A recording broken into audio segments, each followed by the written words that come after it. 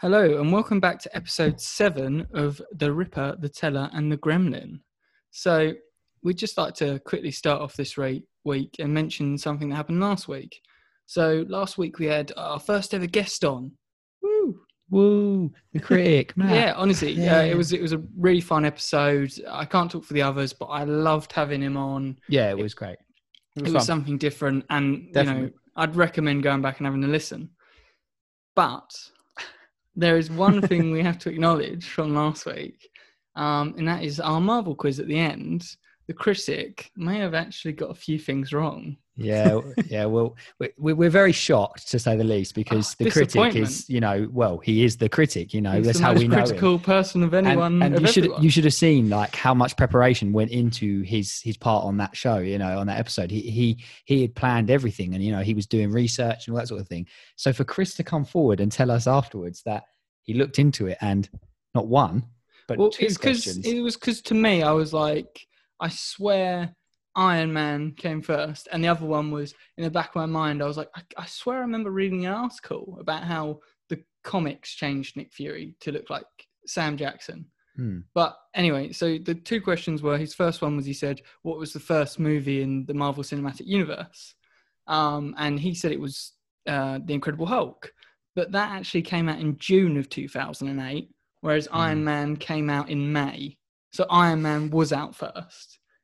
I kind of get what he means, because I think he meant what was the first in the cinematic universe. Because you could count Iron Man as a standalone. Yeah. And Incredible Hulk as like the first expanding the universe. Mm-hmm. But the end credits scene for Iron Man does have Nick Fury, and he's kind of hinting at other dudes out there. Mm-hmm. Mm-hmm. So we'll just have to write that one off. So Bradley, you didn't win the quiz. I was just predicting what he wanted. Yeah. And then the second question that we struggled with was, he said which movie had changed a comic character to look more like the movie interpretation. Well, that's not quite right, because the Ultimate Marvel Comic Universe changed Nick Fury to look like Sam Jackson in 2001. That's 7 years before he even portrayed the character in the movies. So basically, although this is just a light little roast here, Matt, when you listen to this, it was all fun and games, and we really enjoyed your episode. But if you come on next time, make sure your questions are right. But no, seriously, we hope this has done any serious Marvel fans out there the justice that they deserve. Yeah, no, it's just because in the back of my mind, I was like, I want to just point out to people. I noticed a few things, and like you say, and bizarrely, they talk about how that them changing him to look like Sam Jackson is what inspired them to cast Samuel Jackson. Yeah. Right. And it could be argued they never changed the mainstream Nick Fury to like Sam Jackson until after the movies. So it did affect the main continuity, but it's debatable, because obviously Ultimate Comics changed him to look like Sam Jackson years before Marvel and Samuel Jackson ever had a relationship, right? Yeah. Mm-hmm. But there's actually, I'd say, these two questions, you could have a bit of a debate on if they're right or wrong, but we're going to say they're wrong, and Bradley, you lose. You lose the quiz. I won in that episode. In Matt's quiz. You won Matt's quiz. Yeah, Matt's quiz. Yeah. So to summarise, Iron Man came out first and was the foundation for the universe. And in 2001, they changed Nick Fury to look like Sam Jackson. Mm-hmm. So there's your correction, guys. That's out of the way. It's done. Moving on to this week's episode. Yeah, on to this week. So I'll just go straight into the news, shall I? Go for it. Mm-hmm. So the first thing I wanted to talk about was taking a nice romantic getaway with your girlfriend. Oh, yeah. To the Atari Hotel. Ooh. I was looking at Chris's other news segments, thinking, what, he wants us to go to Baldur's Gate? Yeah. I was like, I'm so confused. Well, I wouldn't recommend going there. We'll get to there, but I wanted to open with this. Okay, so I don't know anything about this, so I'm really interested about this. It's they're going to build the first one this year, apparently. Mm-hmm. I believe it's in the States. Right. And it is basically, and it's really cool. It's sort of this really interesting architecture where it kind of looks like a old school Atari console, right? But in a building. That's cool. They've explained that it will be like a normal hotel, but the whole selling point is there'll be a games room. And in the games room, the emphasis is on virtual reality, on virtual gaming. Okay. So you'll be able to go into this gaming room and enter this awesome games room that has all these different virtual reality, and they said augmented reality, Wow. which I'm not quite sure what that actually is different from virtual reality. So basically, when you look at VR stuff, you're kind of put into that world. Yeah. Whereas augmented reality is bringing like virtual things into our world. So it'd be like looking at a desk. And I've seen that Microsoft did stuff, and they wanted to bring like Minecraft to AR, so you could like build things in Minecraft alongside real things. Does that make sense? That's weird. That's awesome. It's the opposite way of thinking. So VR going is like into VR, going into augmented it, is and bringing AR it to is you. bringing. Yeah, exactly. So just Wow. kind of like it's a bit. AR is like Pokemon Go. So seeing Pokemon in like the real world, that's like an really basic augmented reality version. Yeah, and Wow. obviously like AR is something that could be amazing if like it was done on a bigger scale. Bigger scale. Yeah, But, I mean, this news story just made me go, Deanne, I'm booking us this really romantic hotel away trip, and then we'll get there. Love it. She'll be like, "Oh, I can't wait! It's back, like amazing restaurants." And then I'll be like, "Oh, I've got to show you the surprise, the extra special thing about this hotel." We've got to take her down into the games room, and I will run away like little kids, and she'll just like face drop. Yeah, maybe leave me. Maybe something. That's brilliant, though. I mean, I'll go with you if you want. Instead. Yeah, we should just make we'll it. Take our girlfriends. We'll all take our girlfriends. Yeah, except for Bradley's girlfriend will probably be a good sport. She play along. She's a gamer, so she'll join in. Yeah, cool is to an extent. To be fair, Colt and Dean can just go off and do some shopping, do some girl stuff. No, that is wicked. I didn't know anything about this. The one thing I would say is I'm a bit concerned. The only thing that crosses mind to me is pricing. I mean, this cannot be a cheap stay, can it? No. I don't know. I mean, I guess you're paying probably a premium for the games room. Yeah. Right? Yeah. But I mean, we'll have to wait to see what they do. And like I say, this is in, I believe, the States. So who knows if we'll ever get one in the UK. No, but I might just travel to the States for it. Yeah, have a nice holiday of it. They'll be like, what have you planned while we're out here? We've got loads of activities planned, sightseeing. Well, not really, just this one room, really. We're going to spend 2 weeks. Just staying here for 2 weeks. Yeah. Be like the Oasis from Ready Player One, wouldn't it? Yeah, it's very Ready Player One, actually. Like we'll just stay in there like the whole time. But come out supporting a full beard. But yeah, it's something that's definitely exciting, and we'll keep an eye on it. Yeah, that's cool. But moving on to the second piece of news I wanted to talk about is actually we got more trailers on Baldur's Gate 3. We got a gameplay trailer and a cinematic trailer, and I'm so excited. Like, did you see either of the trailers, you two? I watched the cinematic one. The opening cinematic one, the 3-minute one, or whatever it was. I watched that. I texted you afterwards, and you didn't reply to me actually, but I texted you saying this is really rude. I texted you and I said, "Looks wicked, but I have no idea what is going on. Like I literally don't even understand it. But it looks awesome." Same. I mean, it is. You know, it's set in the Dungeons and Dragons universe. Yeah. So weirdly enough, if you've ever watched Stranger Things, the monsters in Stranger Things are inspired by the monsters from Dungeons and Dragons. All right. So if you've watched Stranger Things, you'll probably have a sort of a handle on what some of these monsters in the game will probably end up being like. Yeah.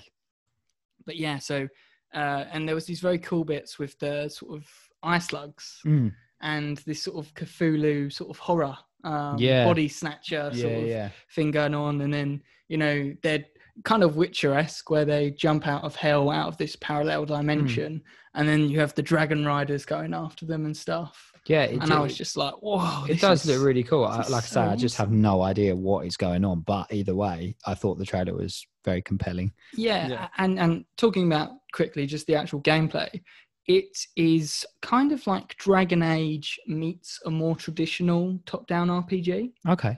So it kind of plays like a more traditional top-down RPG, but you can zoom in and out, and you can, like, it's like a hybrid. Okay. In a lot of frames, it looks like Dragon Age, and the cutscenes are 100% like they could have been ripped from like Dragon Age Inquisition, like when they're talking to characters and stuff. Yeah. But I like how it's kind of this attempt at modernizing the series, but also keeping that sort of fun 90s retro RPG gameplay. Yeah. If that makes any sense. Mm-hmm. And yeah, it's just it did. I think it got delayed as well. Is it going to be like an all console and all platform release? It's a all release, but it's a game I'm super excited for. It's a bit of me all over. It sounds like it's a bit of you, and it sounds a lot like a bit of Bradley as well. To be fair, I mean, not so much me, but to be fair, it doesn't mean I wouldn't check it out. Just from what I've seen, but it's definitely I mean, the funniest thing for this is Baldur's Gate 3, but the first 2 Baldur's Gates games were made by BioWare. Oh, really? Yeah, and that's what inspired BioWare to make Dragon Age.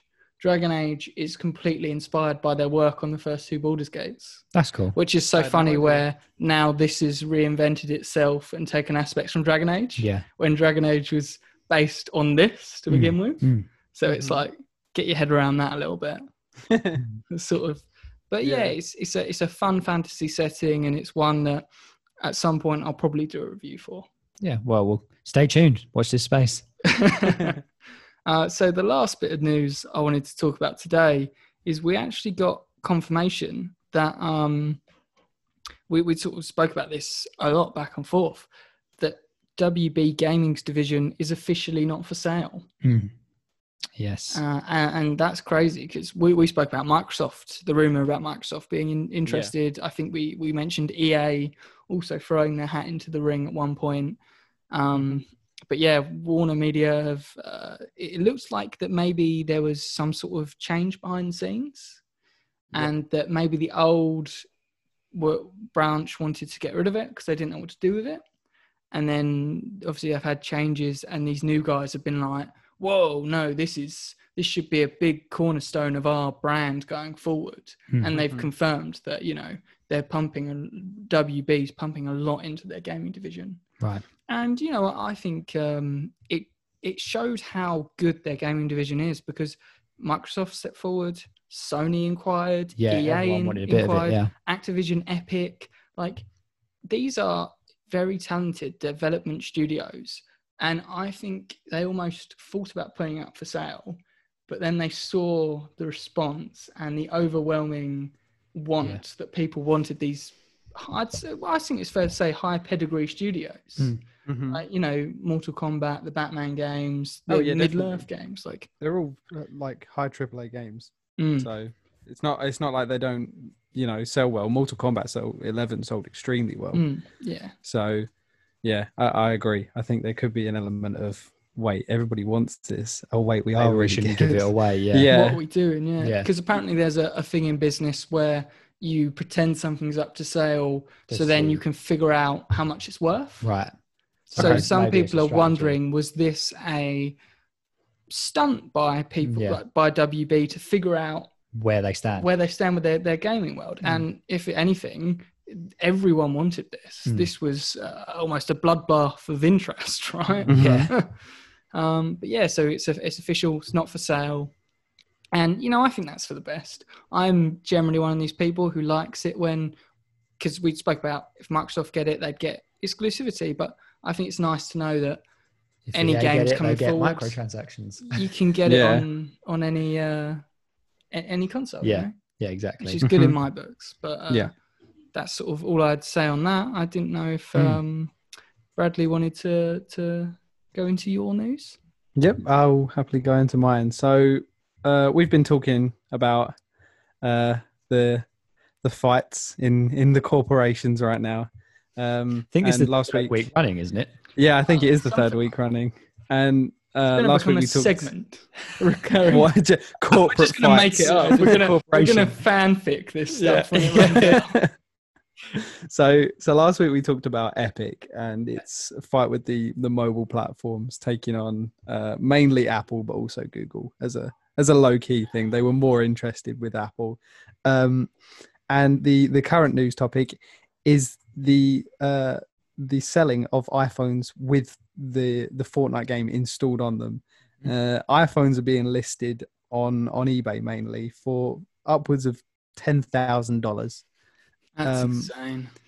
Yeah, and obviously that doesn't necessarily mean that the $10,000 ones are selling, but some of the higher prices ones that are selling, and this harkens back to things like Flappy Bird, which I'm sure a lot of listeners will remember the insane like 94k phone that sold or something ridiculous like that. There was a ridiculous amount of money being made off of phones with Flappy Birds on them. But yeah, this is happening again, and these insane prices are to play Fortnite, a free game on, in my opinion, the worst platform you could play it on.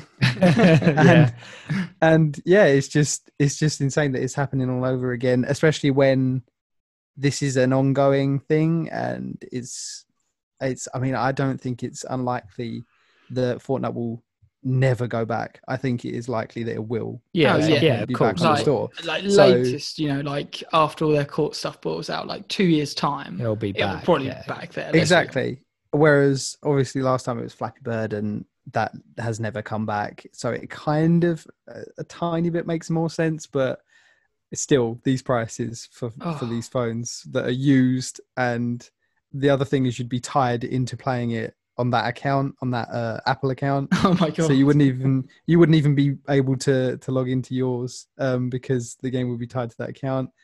But yeah, so just insane prices for iPhones with Fortnite on them was happening. Would you not be able to log out of your Epic account though and log into? I'm your not sure. one? I've just read online because I've never played on my phone, but I've just seen that some people have said that they can't. Or maybe you can then. And to be fair, I don't know. I've just thought usually you can log out of your Epic account. You might be able to log in, but I don't know if it is tied to your Apple one. But I know that when I I think it might be tied to you. So you could play on your Fortnite account, but I think what it's saying is that you wouldn't then be able to use the Apple store for yourself. Oh, okay, I see. Because obviously you'd be on someone else. Because you wouldn't really want to go and put your like bank details on someone else's Apple account that they also have the password. I mean, I bet there's going to be a lot of fraudulence from this. Yeah, definitely. So this was my theory, and the reason I say this is that I have an iPhone sitting next to me, which is now out of contract, and it is in still pristine condition. There's not a scratch on it, and I was going to give it to CEX because they took Zach. A friend of ours, they took his phone for about 260 quid, and his was in slightly worse condition than mine. It's the same phone, and we got it around the same time. So I was going to give mine in. Then I saw this thing, and I'm like, I have Fortnite on my phone, and I'm like, do I look at doing this? Because I saw phones were going up for 5,000 and more, and actually selling as well. So I was like, this is crazy. Like, you're an awful maybe I'll person, do it. Jack. No, but then I thought about it, and I was like, the only thing I can't see about it is maybe there is ways around it, but I wouldn't want to give my phone to anyone without resetting it completely. And if you reset it completely, you lose the apps. And even if you can go into your app store and go downloads, but that's going to be on my Apple ID. So technically I'm giving someone my phone with my personal information on it still, just for them to have Fortnite. And okay, granted, I could remove the cards from it and give them, and they could pay a ridiculous price for it. But that still makes me feel a bit uncomfortable that I'm not resetting someone the phone before giving it to somebody else. Giving it to a stranger of all things, It's just people have tried to come up with this quick money scheme, but like you say, people are already pointing out these massive flaws. Like with any quick money scheme, right? Oh, definitely. Yeah. Well, if anyone wants an iPhone X with Fortnite, hit me up. Email the pod. rtd@gmail.com. No advertising, but no guy. But there's not much to say about it, but it's Flappy Birds all over again, isn't it? Well, Epic have also they've actually been they've started up a new hashtag Free Fortnite Cup. Yeah. And this is hilarious. Yeah, one of the prizes which a lot of people will be able to just snag, but because you earn points through doing things in games, and a lot of them will come from like wins. But obviously you can get them if you don't win and stuff like that. Points. But one prize that pretty much everyone will be able to snag is the corporate Apple skin for in game. If you did watch the 1984 trailer, the Apple, the big old Apple in the suit that's telling everyone to. I wonder if this is going to cause them any legal problems, though, because the argument could be made that they're like slandering you. Yeah, quite bad. It is very close to that. I don't know whether they'll be able to get around it, but it is close to it. I just think it's hilarious, though. Oh, I think I think the amount they're willing to put on the line, as well as taking these jokes for it. This is the thing as Yeah, well. Is they've that embraced the memes. That's the thing. They've embraced the memes, and I love that. I mean, because, they're not doing it for the good of us. They're doing it for themselves. But this is what I But- love is that they're taking that approach on it. That like they're embracing the memes, and like, you know, there's not a lot of companies out there that would go against Apple, but not only go against them, but actually make a joke trailer about the whole thing, and then come up with their own hashtag, come up with their own skin for the game just to mock them. It just shows. I don't know if it's confidence or arrogance or both. But it's probably knowing think it's Epic, both. it's arrogance. Yeah, Probably yeah. mainly arrogance, but you know, it's keeping us entertained at the least, isn't exactly, it? yeah. Yeah. Anyway, so that piece of our little segment of corporate beef is done for the week, and I want to move on I to like a quick that piece. corporate beef. Segment of the week. But yeah, so my next piece of news is a short piece. It's about the Demon Souls remake. Now, I mean, I am a massive Souls-like fan, so I'm always going to want to talk about Souls-like games. But a rumor has suggested that it could be a PS5 launch title, and that is something that Sony are going to be so happy with, like going forward, especially now that Microsoft are getting delays on their exclusives. But it's also something like quite sad overall is seeing that Demon Souls won't be making it to any other platform, because Sony have announced they're not supporting PS4 exclusives anymore in terms of going forward and releasing on the PS4. So it's something quite, you know, good for Sony, but I also think Sony might be getting a bit big boots with the many exclusives. Well, getting a bit power crazy. Yeah, exactly. They're like, oh yeah, we'll just launch with Demon Souls remake. You can just why not? see them in the corner giving the finger to Microsoft. Yeah, can't you? Yeah, exactly. Like Halo gets delayed, and they're like, oh. Another one. So yeah, it's just a little piece in there. I just wondered if you had any thoughts about just any of that. Just, you know, yeah, I mean, the one I don't really about Demon Souls, to be fair, but the one thing really is pretty much what you were just saying is that they're going a bit crazy, aren't they, with the exclusivity and you know, how much further can they push this? You know, they're like, how many exclusives they they get? I mean, quickly sort of changing topic a little bit.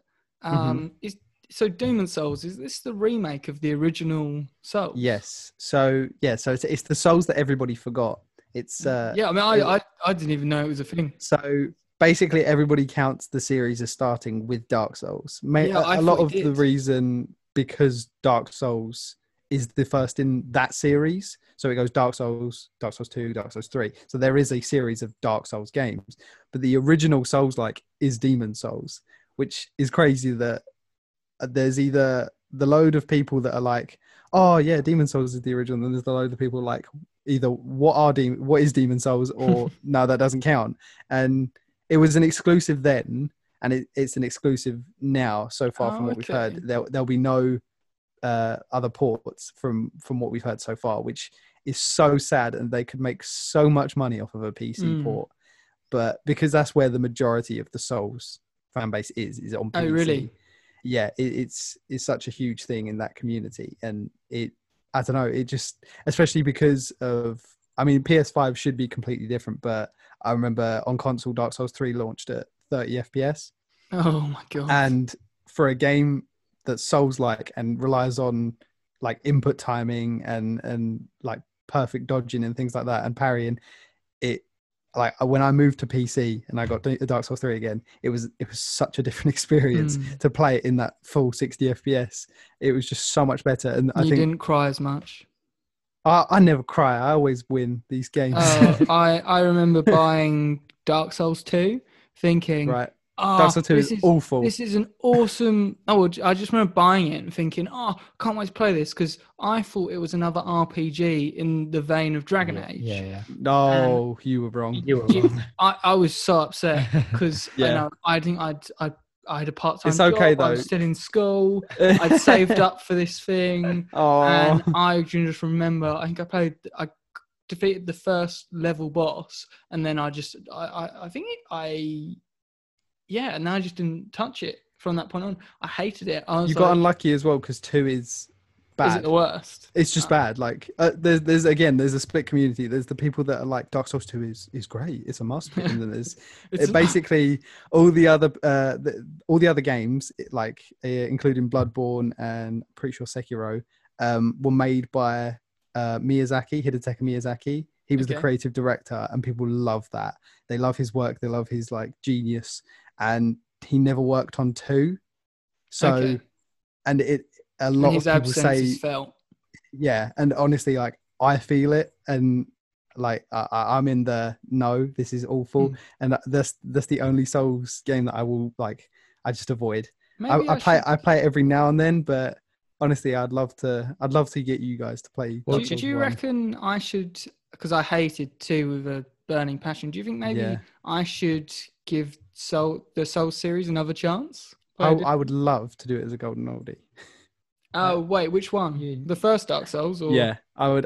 Dark Souls 1 still holds up for me, and I play it all the time. Okay, yeah, we'll put that on the list. I think that Jack's looking at me now. I just want you two to experience the Souls like formula. So basically, this sounds really strange, but as long as I can remember, if I was to sit with us 3 here, and I was to point at each one of you and split top of my head, associate you with one gaming franchise, before this even started, I would have said Dark Souls is Bradley's game, because he's a maniac.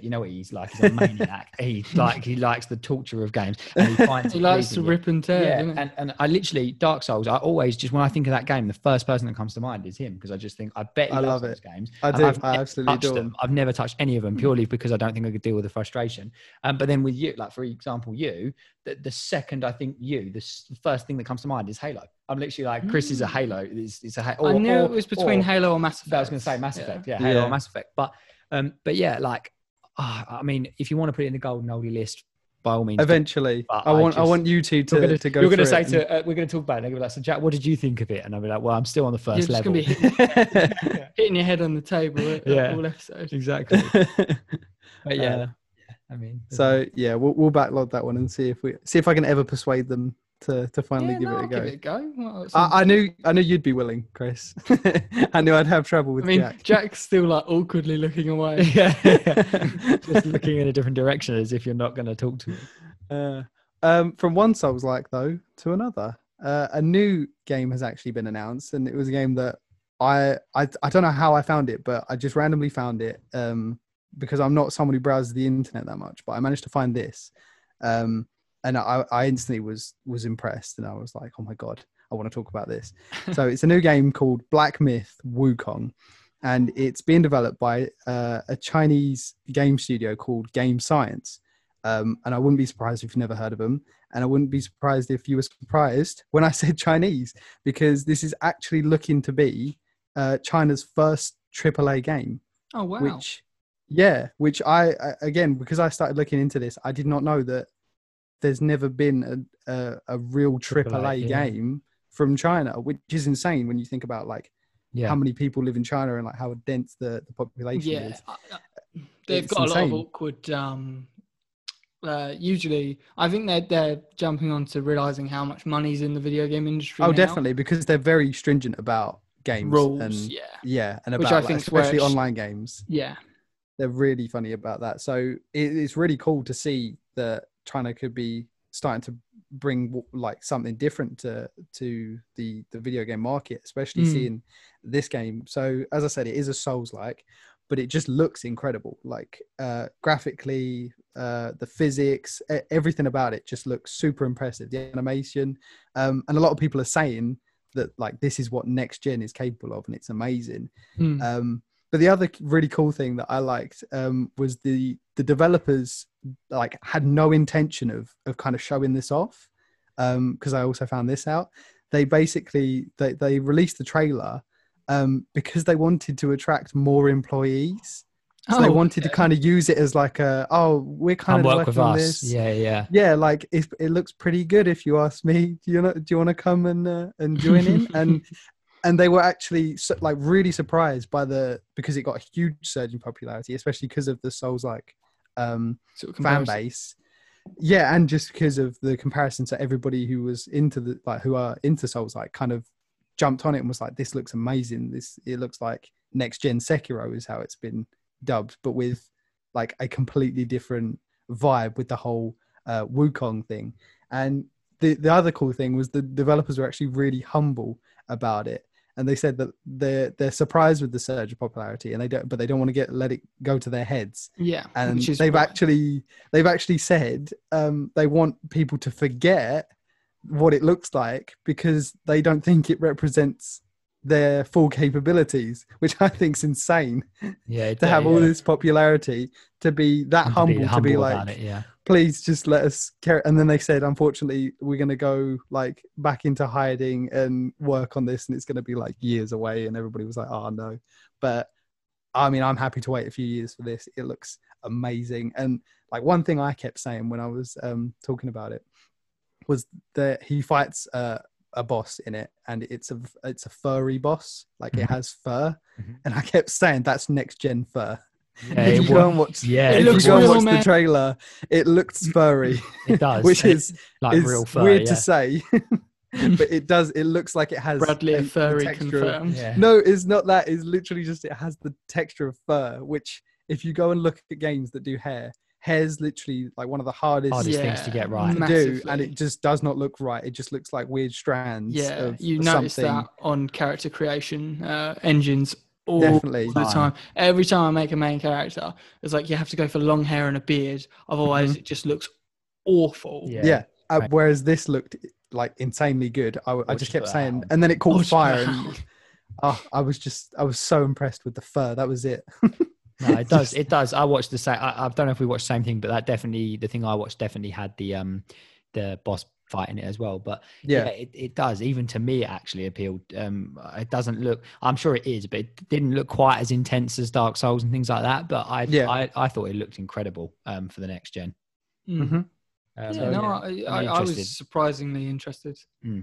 So we can just hope that they do live up to the new expectations they've unwillingly set for themselves. I mean, it's years off, isn't it? So I reckon it will be one of those things that people forget about. Yeah. And then the trailer for it will pop out and everyone will go, yeah, I'll be waiting.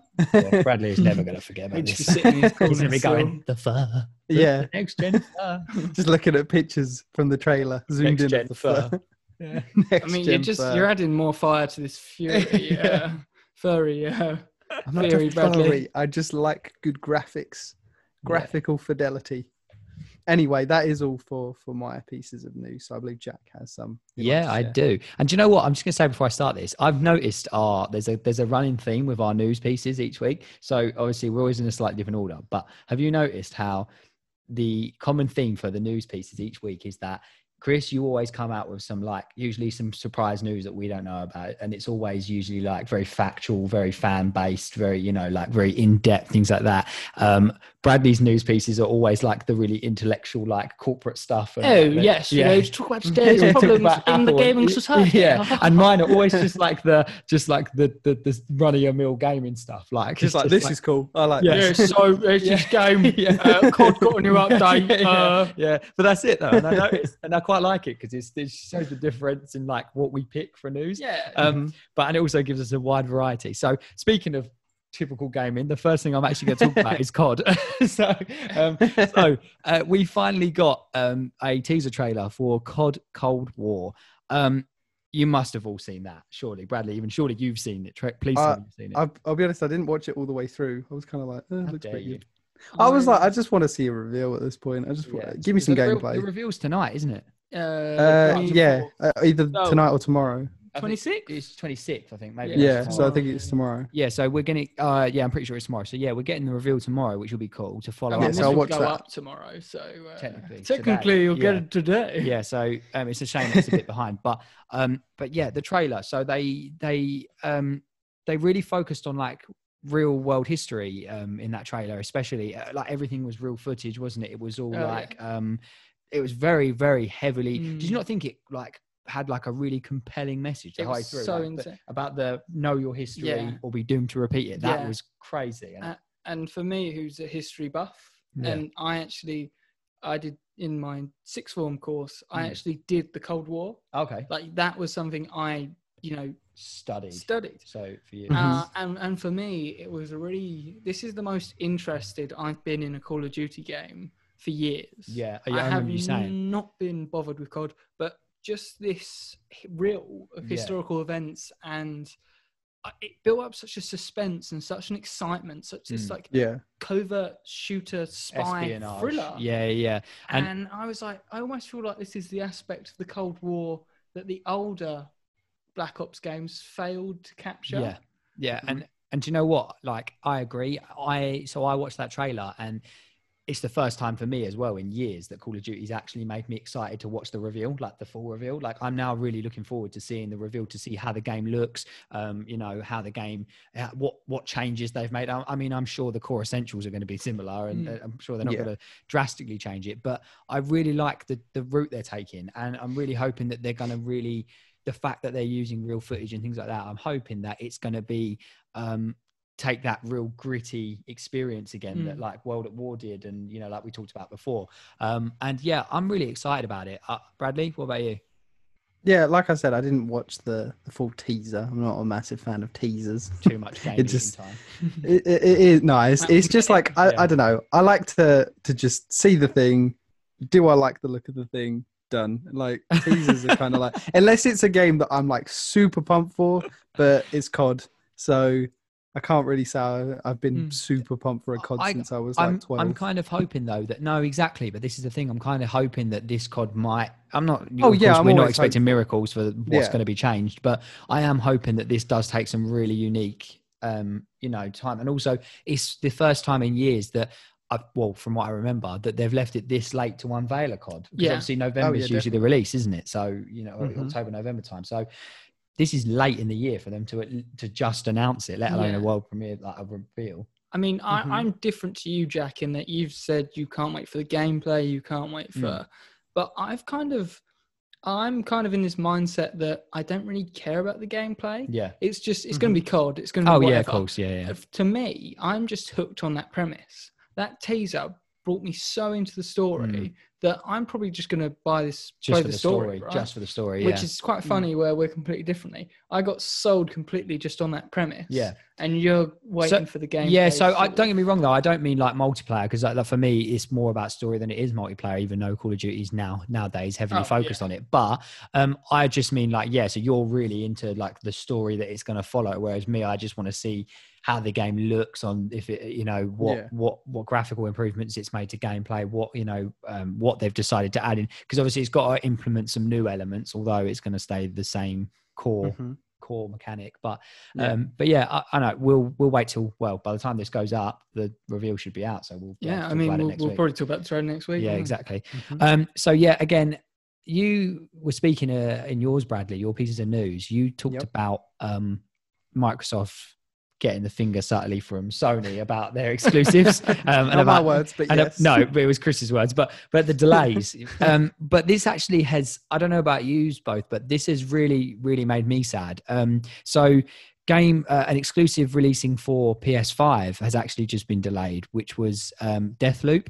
And I don't know if you've even seen anything on it, but I was so excited about this game, and I actually kind of just wanted a PS5 for this game. And so the fact that it's been delayed, and apparently till the second quarter of 2021, it's kind of gutting for me, because I know obviously delays are good, unless they're Cyberpunk. And especially at the minute, a lot of these delays, they're saying is an effect of coronavirus. Yeah, exactly. So I think a lot of them, even if, they're kind of just, hey, look, we had this thing that happened, and it's happened across the gaming industry. Yeah. And almost, so many developers are coming out now and saying, hey, this is delayed. Yeah, this is going to be delayed. So obviously there's not much about to say that you can say about it other than the fact it's been delayed, which is very sad for me. But do you guys know anything about it? Like, isn't it by the Dishonored developers? Dishonored, yeah, it is. I love the Dishonored games. It looks, and if you watch the trailers or anything, it actually looks a lot like Dishonored in the sense of the art style and stuff. I remember watching the reveal trailer, and I said instantly, I went, Dishonored? And then I went, no, not Dishonored. That's what I did as well, yeah. But you know what? I think the whole premise is just awesome. Definitely. So like Chris, the way you wrote it down here is spot on anyway, but it's a Groundhog Day shooter, right? So it's a group of assassins, aren't they? And it's basically that your character dies. Well, he's like a one-shot death, isn't it? Yeah. And he dies over and over and over again until he gets it right. And basically, I haven't watched the trailer recently, and I wished I had now before this, but from my memory of the trailer, from when I first watched the reveal, they're basically saying just try again, basically, until you get it right. This sounds like something that I'll enjoy. And it sounds really fun from the idea that it's kind of almost, because we always have respawning and life and death mechanics in games, right? But it sounds almost as if like they've taken this mechanic that's in everything, starting at checkpoints, whatever, respawning, and they've given it literally a full-blown purpose and mechanic. So it's not like a boring back to your checkpoint. It's like watch the loading boom, tip screen back and then, to the start. Kill him now. Sort it out. Don't make this mistake. Don't make again. it. You learned from the last time. Yeah, it sounds like it's so much more intense than just because what it's kind of like you die and then you reload and you're like, okay, fine, whatever. But it's not going to be that sort of sigh. Oh, here we go again. Actually, quite fun. Yeah. Because it's the whole purpose. Yeah, and also you improvise, adapt, overcome, right? So you die, you go back, and straight away it's like, right, now I know that guy's going to come from there. So how do I do it differently this time? Or I know this guy, and then it's the next bit. You're like, oh, didn't expect that. And then I'm back at the start again. And I just, the fact that they're turning that into a full mechanic and it's having its own, pretty much the main purpose of the storyline is that this is how he lives, is that he dies over and over again. I just think that's awesome. And I like the fact that from the very smaller part of gameplay we've seen, it does look, although obviously it's more gun focused and that, it does look like Dishonored, the way that the movement and the art style. Same engine. It's very Dishonored-esque. And I'm just really excited. And to be honest, delay is probably a good thing. But I will definitely be getting this game when it comes out because I will review it because I'm super excited about it. Yeah, I mean, weirdly enough, like I said, I love the Dishonored franchise. Yeah. I think they're amazing developers, but I've only even played Dishonored 1. Oh, have you really? And I never played the DLCs or Dishonored 2. And it's one of those things that, when there's always a game and you're like, oh, I've got to get that. I've got to buy it. I mean to buy it, yeah. And I'm like, oh, wait for sale, and I'll pick it up. And I just forget about it. Have you've played 1 and 2, right, Bradley? Yes. Yeah. So did you prefer 2 or did you prefer the original? I think I preferred 2 overall, but I don't know. I don't think they built that much going from 1 to 2. Yeah, so I would say honestly, Chris, you need to get it just for the sake of obviously because you've always wanted to play it. But it is good, and obviously they did it was an upgrade slightly. But I would say that I was more invested in 1 than I was in 2, just purely because, well, number one, it was the original, but it just, I feel like I played 2 and I remember playing 2, but I don't remember enjoying it as much as I did the first one. Who did you play as in 2? What's his name? Is it Corvo? Corvo. You just played as Corvo again. See, that's what I did like. I did like playing you get the choice, someone different. Yeah. I mean, my only real memory that sticks out for me from Dishonored is playing it through, murdering everyone, absolutely messing up and cocking up the ending and having like the worst ending. Yeah. And then also getting that message of, oh, the rats and infestation and disease like killed everyone. Yeah, because you kept killing people. And I was like, and then the second playthrough, I was like, I'm going to kill as little people as possible. Yeah, and it was cool. I liked the way that the world. It made me feel awful for killing all those people as well. It's like doomed humanity. Killed so many people. That's again, I like the way those games are built with the, the way that the way you play the game influences its outcome. And I really enjoyed Dishonored, and I'm liking the fact that this is the same studio, obviously, just because I feel like that it brings a lot of promise in itself. But moving on from Deathloop, hopefully we will hear some more on it soon. We're going to talk about my favorite game at the current moment. Favorite. And it's just getting better and better. And I've actually done a review for this game, and it'll probably be next week's episode. But Ghost of Tsushima Legends. So Ghost of Tsushima has been it's just been blowing the internet up, and it's been fantastic, and I can't wait to talk all about it. But more importantly, the news this week. So there was a lot of demand for people saying that, although the game was great, it doesn't have what a lot of people obviously go for games for, which is any version of co-op or online. And Sucker Punch just came out with like a trailer, just like it just dropped, and it was like, here's Ghost of Tsushima Legends, and it's a 4-player co-op, and it's set in on the same island as the main storyline, but they've kind of taken a completely different approach to it. So you don't play as Jin, you play as 4 different samurai legends, basically. Well, they're not all samurai, but they're different legends, all with their own. See if I could remember: samurai, hunter, Ronin, assassin, and Ronin. Yeah, that's it. Oh, yeah, there you go. And how did I remember that? I know. And they've all got obviously their own style, their own sort of. I'm guessing they'll have their own skills, like own skill tree. I hope the Ronin has a Keanu Reeves skin.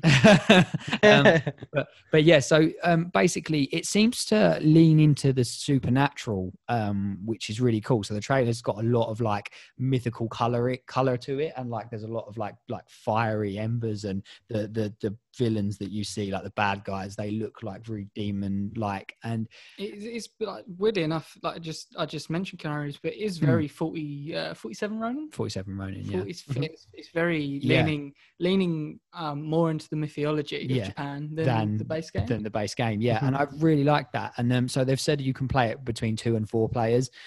There's if there's storied like co-op missions, they say that basically the way it works is that the more you play through it, the further you get, the harder the game gets. And there's also, I've heard as well, there's also like there's going to be like a horde mode basically, which is just literally they put you in a certain area and they just face you off against wave and wave just to see how long you can survive basically. So it's going to come with more than just, here's some co-op missions and that's it. I mean, this is next level fan service from Sucker Punch. Oh yeah, and it's extraordinary. And the fact this is free as well, right? Yeah, it's a free update, so it's going to anyone who's got the game, and it's coming out towards the end of the year, isn't it? It's soon, I believe they said they want it out by the end of the year. I don't think they gave a solid release date though. No, there was no date in the trailer or anything. But yeah, so it's just, I mean, like Chris says, that's great service anyway, but they're already smashing it with the main game. And to be fair, they really didn't need to release this. No. Like, I didn't expect it. I never thought a solo story focused game would just drop something like this out of the blue. And to be honest, while I've been playing it, I've never once thought this game should have co-op, to be honest, but I get why people would think that. But people want co-op for every. Yeah, of course they do. Yeah. It's just another option, isn't it? But and I think in a lot of ways, that's my experience. If I love a game, I always want co-op for it. They've handled it perfectly though, because they've kept it so that the single player is still its own thing. Yeah, and it's still the main focus. But hey, look, here's an extra mode that is completely separate, but has the gameplay, but gives you more. And it's free. Exactly that. It just blows my mind. It's such a big. You have developers who absolutely muller and butcher their games, and I mean, even they were talking about. I think Last of Us 2 have been talking about them putting a multiplayer mode out. Yeah, but and it's even faster than that. Even faster than that. Yeah, and and I think a multiplayer mode would have been good for Last of Us 2 because of how divisive it was. Whereas with this, you've just got a game and a gaming developer that just keeps hitting hit after hit after hit, right? And also just on top of that, even more so, going the extra mile with that, obviously this has released close to the end of the PlayStation 4's time, and Sony have stated that this will be immediately playable on PlayStation 5 with faster loading times, better graphics, and all the benefits of what the next gen console is going to offer as well. So that's even greater to know, because obviously a game this good, which obviously we will go on about in my review, but a game this good would have been a bit of a shame if it had come now and the new console was just going to overshadow it, because this game I feel like deserves the sales to just keep rolling in. It really does. And to be honest, I think the last thing I want to say about it, which Chris actually wrote here a note basically saying just a massive hats off to the developer, because they've done fantastic from launch, and they're breaking, they broke a couple of records for the initial release, like for the first couple of days and things like that. And this game, although it had a lot of advertisement and a lot of hype built around it, I think it's exceeded it massively. I'd agree with that. Yeah, and like you say, a game as big as The Last of Us 2, for them to have trumped that, beat them out the gate with the multiplayer. Exactly, it's just from a fact that they said they had no plans for this mode either. No, it was just by demand. So many people had said it that they just went, all right, then we'll make it. Yeah. And you know, it's probably off the back of how much they sold and how successful it was. So they've had the chance to do that. Still, it's still they didn't have to do this for free. No, they could have been. Oh God, no. And to be there's so many other developers that would have charged for this. Exactly. And to be fair, I think this game deserves Game of the Year. If it doesn't win, I will. It's a fix. It's insane to me. But who, like, if I know you don't have it, and obviously that's why I can't wait to talk about I've only played it, but from what I've played and from all the reviews I've watched, everything I've read, everything I've seen of it, I can tell how good this game is. It's all round. Yeah. And do you know what? I just can't wait. If we ever all did have it or anything or whatever, I need some friends to have it with, because I can't wait to bring that combat into a multiplayer game. But I think that's just awesome. I mean, I don't own the only thing I don't own is a PlayStation. But this is the type of game I would buy for a PlayStation just to play. Yeah, exactly that. But yeah, so we will talk more about that. But yeah, I mean, hats off to them. Sucker Punch, you've been incredible for this. And yeah, they just continue to succeed. Well deserved. Moving on to this week's review segment, we are doing something a little bit different. We're not doing individual reviews. We obviously, a bit like our Xbox Showcase episode, we're going to be talking about the DC Fandome, which has an astonishing list of things announced, shown, displayed. Marvel, what are you doing? Yeah. What are you doing? So we're just going to basically talk about a couple of the trailers for both movies and games, and just kind of go through our sort of general and overall thoughts on each. Obviously, they're going to be a sort of brief, just quick. Did you watch it? What are your thoughts? Thing? Okay, so not too in depth. So, Chris, do you want to start with the movie ones? You can just start listening through, and we'll talk about them. Yeah, sure. So, of course, I'm going to start with Zack Snyder's Justice League trailer. So just before we talk about the trailer, I'll just get it out of the way quick that it's been revealed this is going to be released in 1 hour segments, 4 episodes a piece. Yeah. So 4 hours in total, 4 1 hour episodes. And that's on HBO Max. Anywhere there's not HBO Max, they're going to do a digital release. Brilliant. Zack Snyder said that because he's like, don't worry, if you're international, there'll be some form of release that you can watch. Brilliant. But yeah, I loved this. I thought this was. There's a lot of people saying that this still looks like the same film. No, I disagree. I was going to say I couldn't disagree more. Yeah. Oh, really? I'm so surprised because there's a lot of people saying that. Really? And I think it does look like the same film, but tonally and visually, it's so much more distinct. Yeah. And, you know, like you can reel off why you guys disagree if you want. So I didn't watch strangely enough, I didn't watch the trailer when it was first shown, and I didn't watch it. I scrolled past it a couple of times actually, and I didn't watch it. And then I went past a channel on YouTube, which I believe is called Shot by Shot or something like that. It's something like that. They basically do basically in what it says, you know, but doesn't something like that. Who was it? Was it a woman? No, it was a guy who went through it. But either way, basically, he just went through the trailer and like the key points of the trailer and compared them to the similar clips like what scene was like in the other version of the film, and basically just talked about the differences. And yeah, okay, granted, obviously bits and pieces were still, you know, similar and may have looked like the original film, but I just thought so much of it looked so different, and I can't even go into why and what. But I just thought it looked like a whole new film, and obviously not the whole thing is probably. To me, it looks like the moody masterpiece I wanted the original Justice League to be. Yeah. This dark sort of, you know, and just quickly, should we talk about the song choice? Hallelujah. Hallelujah. Yeah. So initially, I went Shrek. Yeah. And then when that left my mind, I thought, oh, okay, this has got to be a nod at Hallelujah, we got his cut, right? We got the one you wanted, and that's what I thought it was. And I remember Dan said to me, my brother, he went, is this the trailer? And I went, yeah. And he went, why is that? And he went, because it's got a really weird song over the top of it. And he hated it. He really disliked it. Right. And I thought, it's quite funny. It's quite tongue-in-cheek. Hallelujah, we got it. Yeah. But he didn't choose this song because Hallelujah, we got the cut. This was, I don't know if you remember, but he left the project before because his daughter died. And this was her favourite song. Yeah. Oh, wow. So Hallelujah was his daughter's favourite song, and that's why I put it on the trailer. Wow. It's like a tribute. And when I read that, I was like, oh, like, wow. I mean, it completely changed the work the tone perception as well. Yeah. Wow. I didn't know that at all, actually, but that's incredible. Yeah. I mean, wow. I don't actually know what to say about that. To be fair. No, but like I say, do you want to just? We'll move on to the next one, but do you want to just quickly say what your thoughts are of Justice League after this trailer? I'm more excited. That's my overall. I'm more excited because I wasn't really, regardless of the cut being made, I wasn't really bothered either way. I was like, yeah, it will or will be, the same, but don't really care. But after seeing that trailer, I now do feel like I need to watch it just to at least compare it to the other one and see what is better and what's not, or if anything is not. But so I'm more excited now anyway.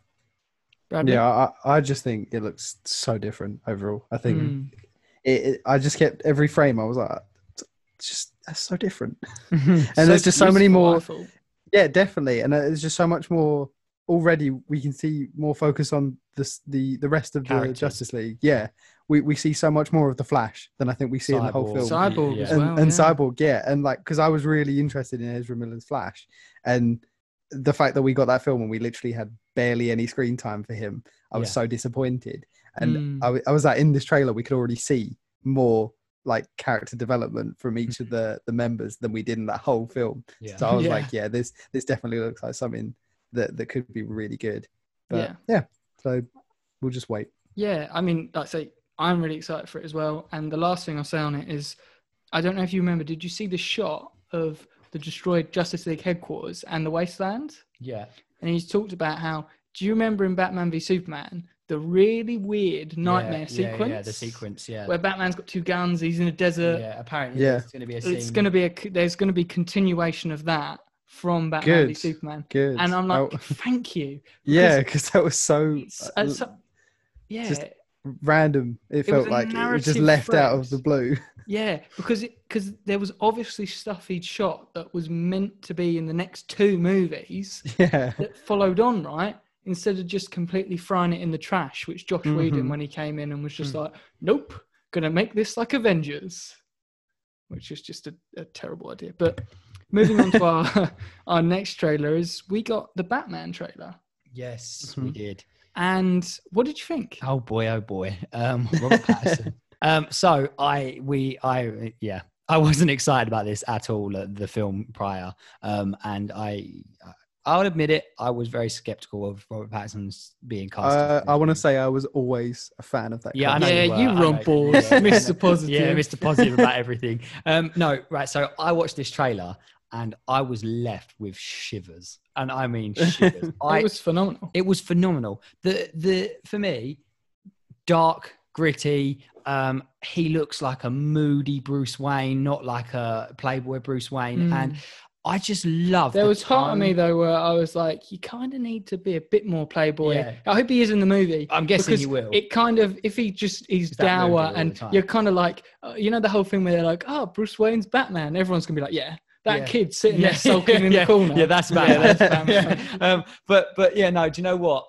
I thought it looked fantastic, and there was one. That's all I'm going to say after this. One part of that trailer that got me so excited, and I watched it about 4 times. I just kept rewinding 10 seconds back, and it was that scene where that guy, the group of thugs go up to him, and he says, "Who the hell are you supposed to be?" Him. And he it's the like he snaps his arm. It's so brutal, It's brutal, and not only brutal, it's so Arkham-esque. Like it's fast paced. It's like and he goes for like different points on him, like rather than just like smacking him in the same place. Yeah, and he takes him down. And then when he hits the floor, you hear him like smashing his head on the floor. And I know it's its own parallel universe to the Justice League movies.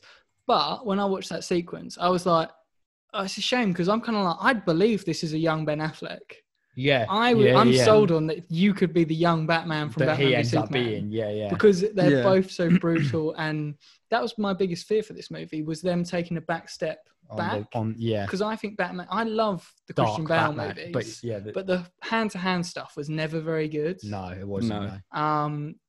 The best bit in those movies for me was when he was training with Ra's al Ghul with a sword. Yeah. That was the best hand-to-hand stuff.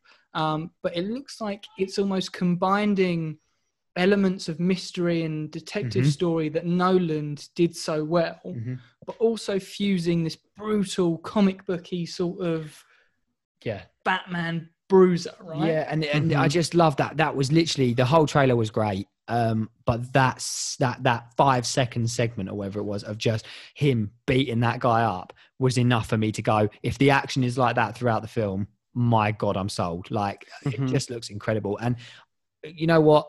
I take it back. I'd like to see how he does play Bruce Wayne the whole way through. I hope he isn't as moody the whole way through, but he actually looks quite good in the role as well, I thought, as Bruce.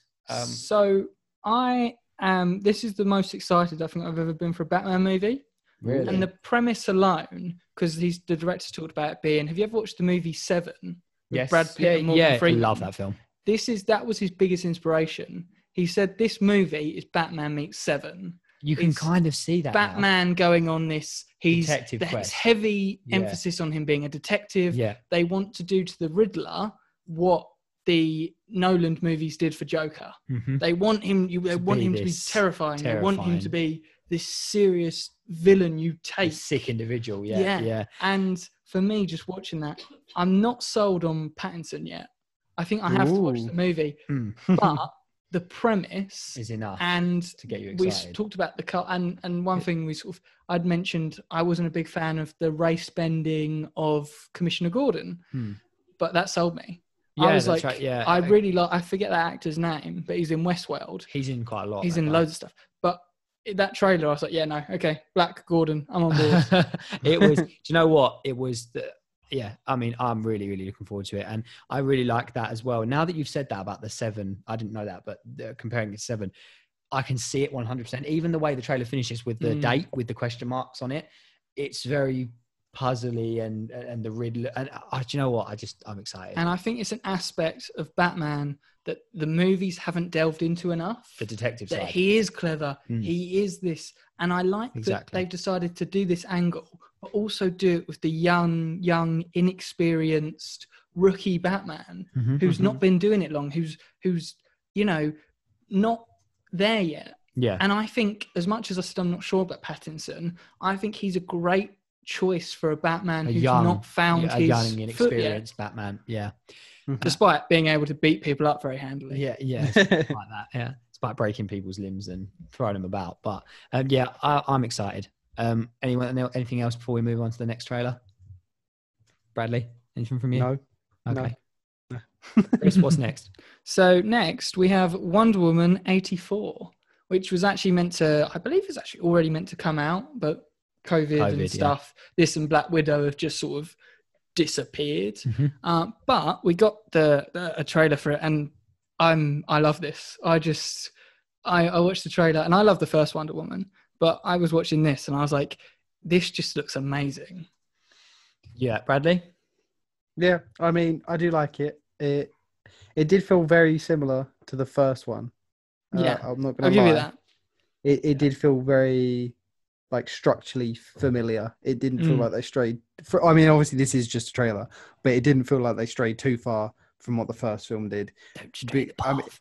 Exactly. The first film did really well, and I really liked the first film, and this film doesn't really show. I get what you're saying. I don't think it's going to be revolutionary. No. Yeah, exactly. It's going to, but I think despite that, it's going to be a good fun ride. Good fun ride. Oh yeah, definitely. I'm just going to throw my hands up right now and say I haven't seen Wonder Woman, and you haven't seen the first one? No, I haven't. No, oh, really? Which is really. It's actually a really good World War One. Yeah, not because I didn't want to see it or anything. I just haven't ever got around to it.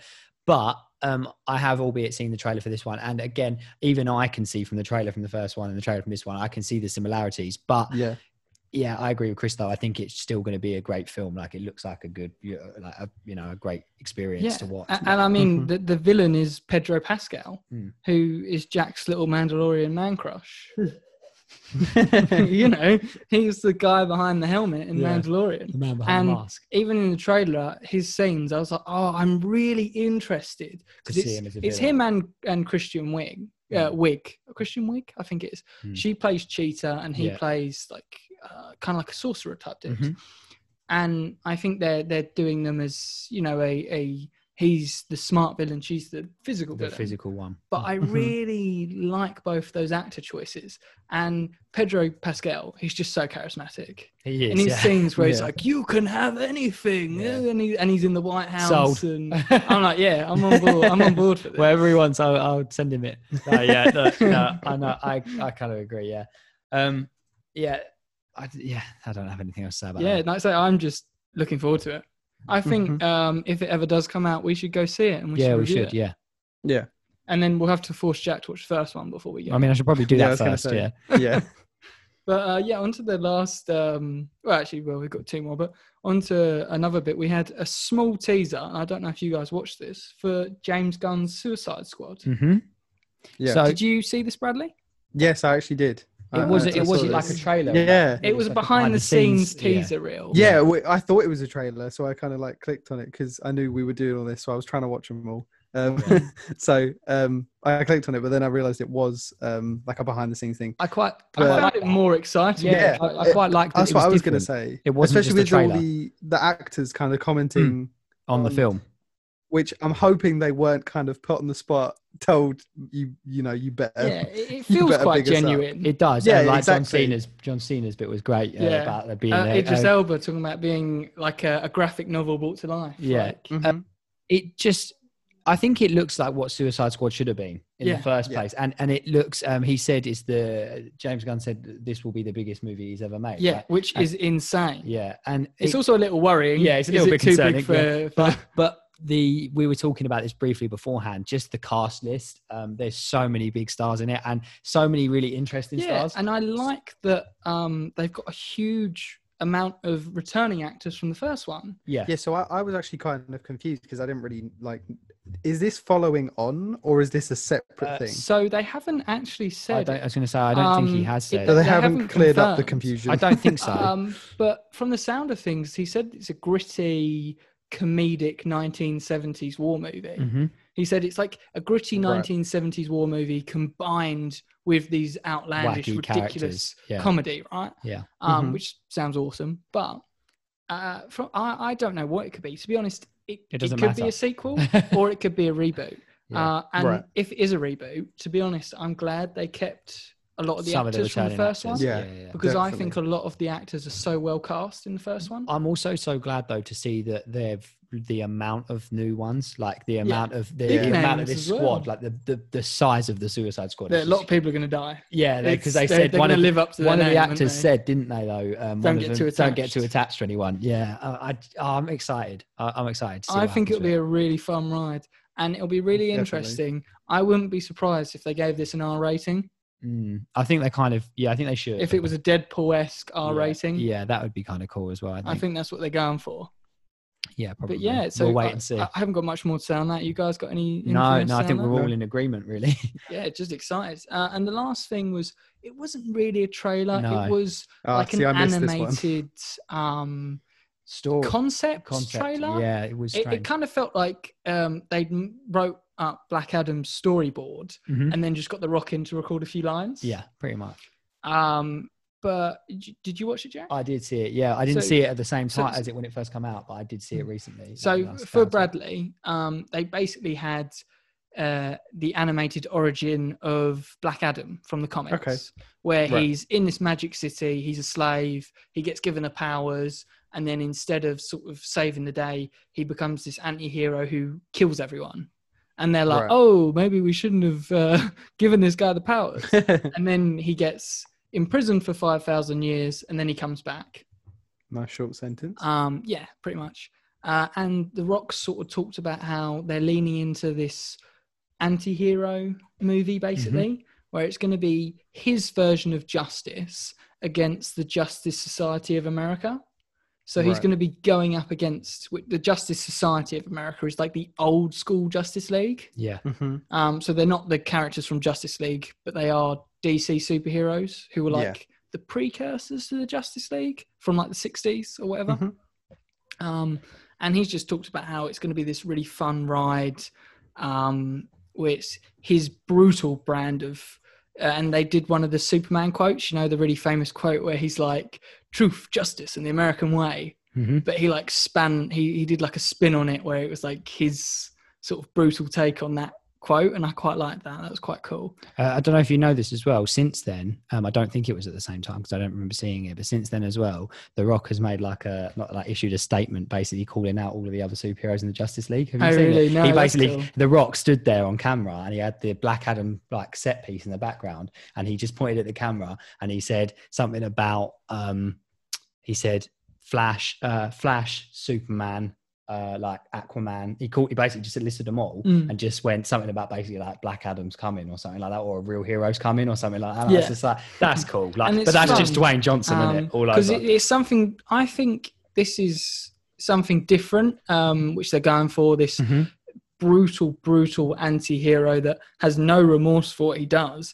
And he's almost villainous in that he does evil things, but he's sort of vindicated because he believes it's right. If that makes any sense. Yeah. Which a lot of villains have that as their yeah. So he walks this line between being a villain and being an anti-hero, right?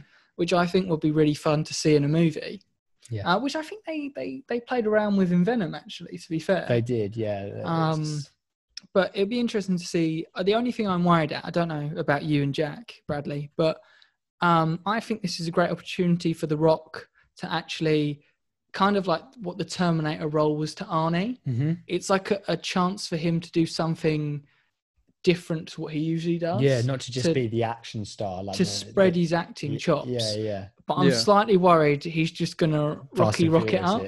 Or he's just like, I'm the Rock. And it's like, no, you're Black Adam. And he's like, but I'm the Rock. You know what I mean? Like, I know what you mean. I don't know if he's going to... I hope he does. I hope he takes it. I hope he tries something a bit different, right? To his... Because to be honest, my brother actually said something, because we really like the really rubbish Scorpion King movie. Yeah. And I love it too. It's the first one. Just the first one. Just the first one. They get worse somehow. But it's not a dissimilar origin to Scorpion King, but he's got powers instead. And, you know, to be honest, if he just plays Scorpion King with powers, I'd be quite on board for that, to be honest. Yeah. Scorpion King with powers. But that's all I've got to say on that. You got any more thoughts? No, not really, unless Bradley does. Bradley? No, I don't really have enough knowledge of it. I just knew The Rock was playing Black Adam. So we've got literally last two bits, and then we're moving on to the Golden Oldie. Oldie. It's returning after it 4 is. Yeah, we've had a few where we've missed because of other things, but we have got a great Golden Oldie coming up. But we'll just quickly, because there's not too much to say about these last two things. We've gone onto the game side, the game announcement side of the DC Fandome. So we had two announcements. The Suicide Squad killed the Justice League. We'll start off just quickly going over that one. It was a 4 odd minute trailer. What do we think? I thought it was long. Yeah, it was. I was like, oh, come on, get to the point. So I actually read something today about this. So it said that, which kind of comes onto the next game as well, which obviously we'll talk about in a minute. But this game, Suicide Squad, is actually set in the Arkhamverse. Except for the one thing that really annoyed me is they've made Deadshot black and he's white in the other Arkham games. Yeah. And I was like, okay, so you've said it in the same universe, but you've completely forgot your own mythos. You've changed. Yeah. But so, this is a bit strange actually, because the other game, which we'll come back to in a minute, but the other game announcement was Batman Gotham Knights. But how is that one? It just baffles me a little bit that was announced. Then the Suicide Squad was announced, and it's like Suicide Squad set in the same universe, but Gotham Knights isn't. Yeah. We'll come on to that in a minute. But yeah, so the Suicide Squad trailer, it was like a cinematic trailer. It was very Sunset Overdrive. Yes, that is exactly what I thought. Spot on. Well done. It was a bit long. I like that. I thought the trailer was a bit long as well. I kind of wanted to skip through. And I was thinking, oh, okay, so they've got heavy emphasis on gadgets and guns. Yeah. And I was like, oh, but King Shark will probably be more traditional beat 'em up. Yeah, like Brute. And then he pulled out a minigun, and I was like, I don't think King Shark's ever had a minigun in his life. I don't. Well, in his comic, in the comic history, he's like a Hulk-esque. Yeah. sort of, So my overview of that trailer is that I'm quite excited about it, just because it's a bit different and because I'd quite like to see how they do it. And I was excited to see the 4 characters and see how I thought, how will they play out? Like, how will the gameplay be different for each one? But after seeing that trailer, I kind of now what Chris was just saying, I'm kind of hoping that it's not just going to be a shooter. Like, they're not just all going to have guns and that's it. Like, there's not really any proper good melee combat to it, or like all the characters feel the same, just slightly different sizes or whatever. You know what I mean? And as much as I'm willing to give this a chance, because I love the developers, Rocksteady, but there was a part of me when they fight Superman, and it's really funny because Boomerang throws the boomerang, it bounces off. And it bounces off, and then he blames it on King Shark. Yeah, and I was like, okay, that's really funny. Yeah, that got me as well. Yeah, it was a bit. But it's one of those things that are so stupid that it just makes you smile. Yeah, it was good fun. But the problem I did have was obviously they're going to try and kill all the Justice League who are being controlled by Brainiac. Yeah. And my biggest problem with that was immediately Superman incinerating that dude. Yeah. And then me thinking, how are they going to fight against that? Yeah. Are they going to fight Superman? And why doesn't he just incinerate all 4 of them they're standing there in about 4 seconds without even thinking or just about fly it? through them and obliterate them? I think I wrote this in the notes, but I don't even believe these 4 Muppets could take down Batman. No. You're telling me a mind-controlled Batman who's trying to murder you, I think he'd destroy them. Yeah, I know. Yeah, I agree. I do kind of not understand that too much, especially I'd be interested to see how that's supposed to play out. But yeah, I just hope it's just not heavily focused on a shooter, but I'm going to give it a go, and I am quite interested to see where they take it. And they've said this is completely next gen. Yeah. So that is exciting within itself. Yeah. Yeah. Then we'll move on, obviously, to the other announcement, which was, of course, Gotham Knights. Now, Gotham Knights, I'm just going to get my piece on this out over and done with. I was initially really sad when this got announced because I've been waiting for the next Batman game for so long. And I was watching their Twitter and everything they were hinting at, the Court of Owls, everything. I was getting so excited, and I love that franchise. And then the trailer started, and for anyone who's not seen the trailer starts with a recorded message from Bruce Wayne. And I was like, surely not. Before the trailer even got into it, I was like, surely not. You're not going to be Batman. That just can't be. And they were like, oh yeah, by the way, Batman is gone and you are no longer going to play as Batman in this game. And I'm like, you've already kind of destroyed my heart a little bit. I both hate it and love it at the same time. This is how I feel. I'm so mixed emotions because I really like the Bat family. So do I. But this is what I was going to say is the trailer then goes on to explain that he sends out this decrypted message to the Bat family saying that they need to keep Gotham safe now that he's gone.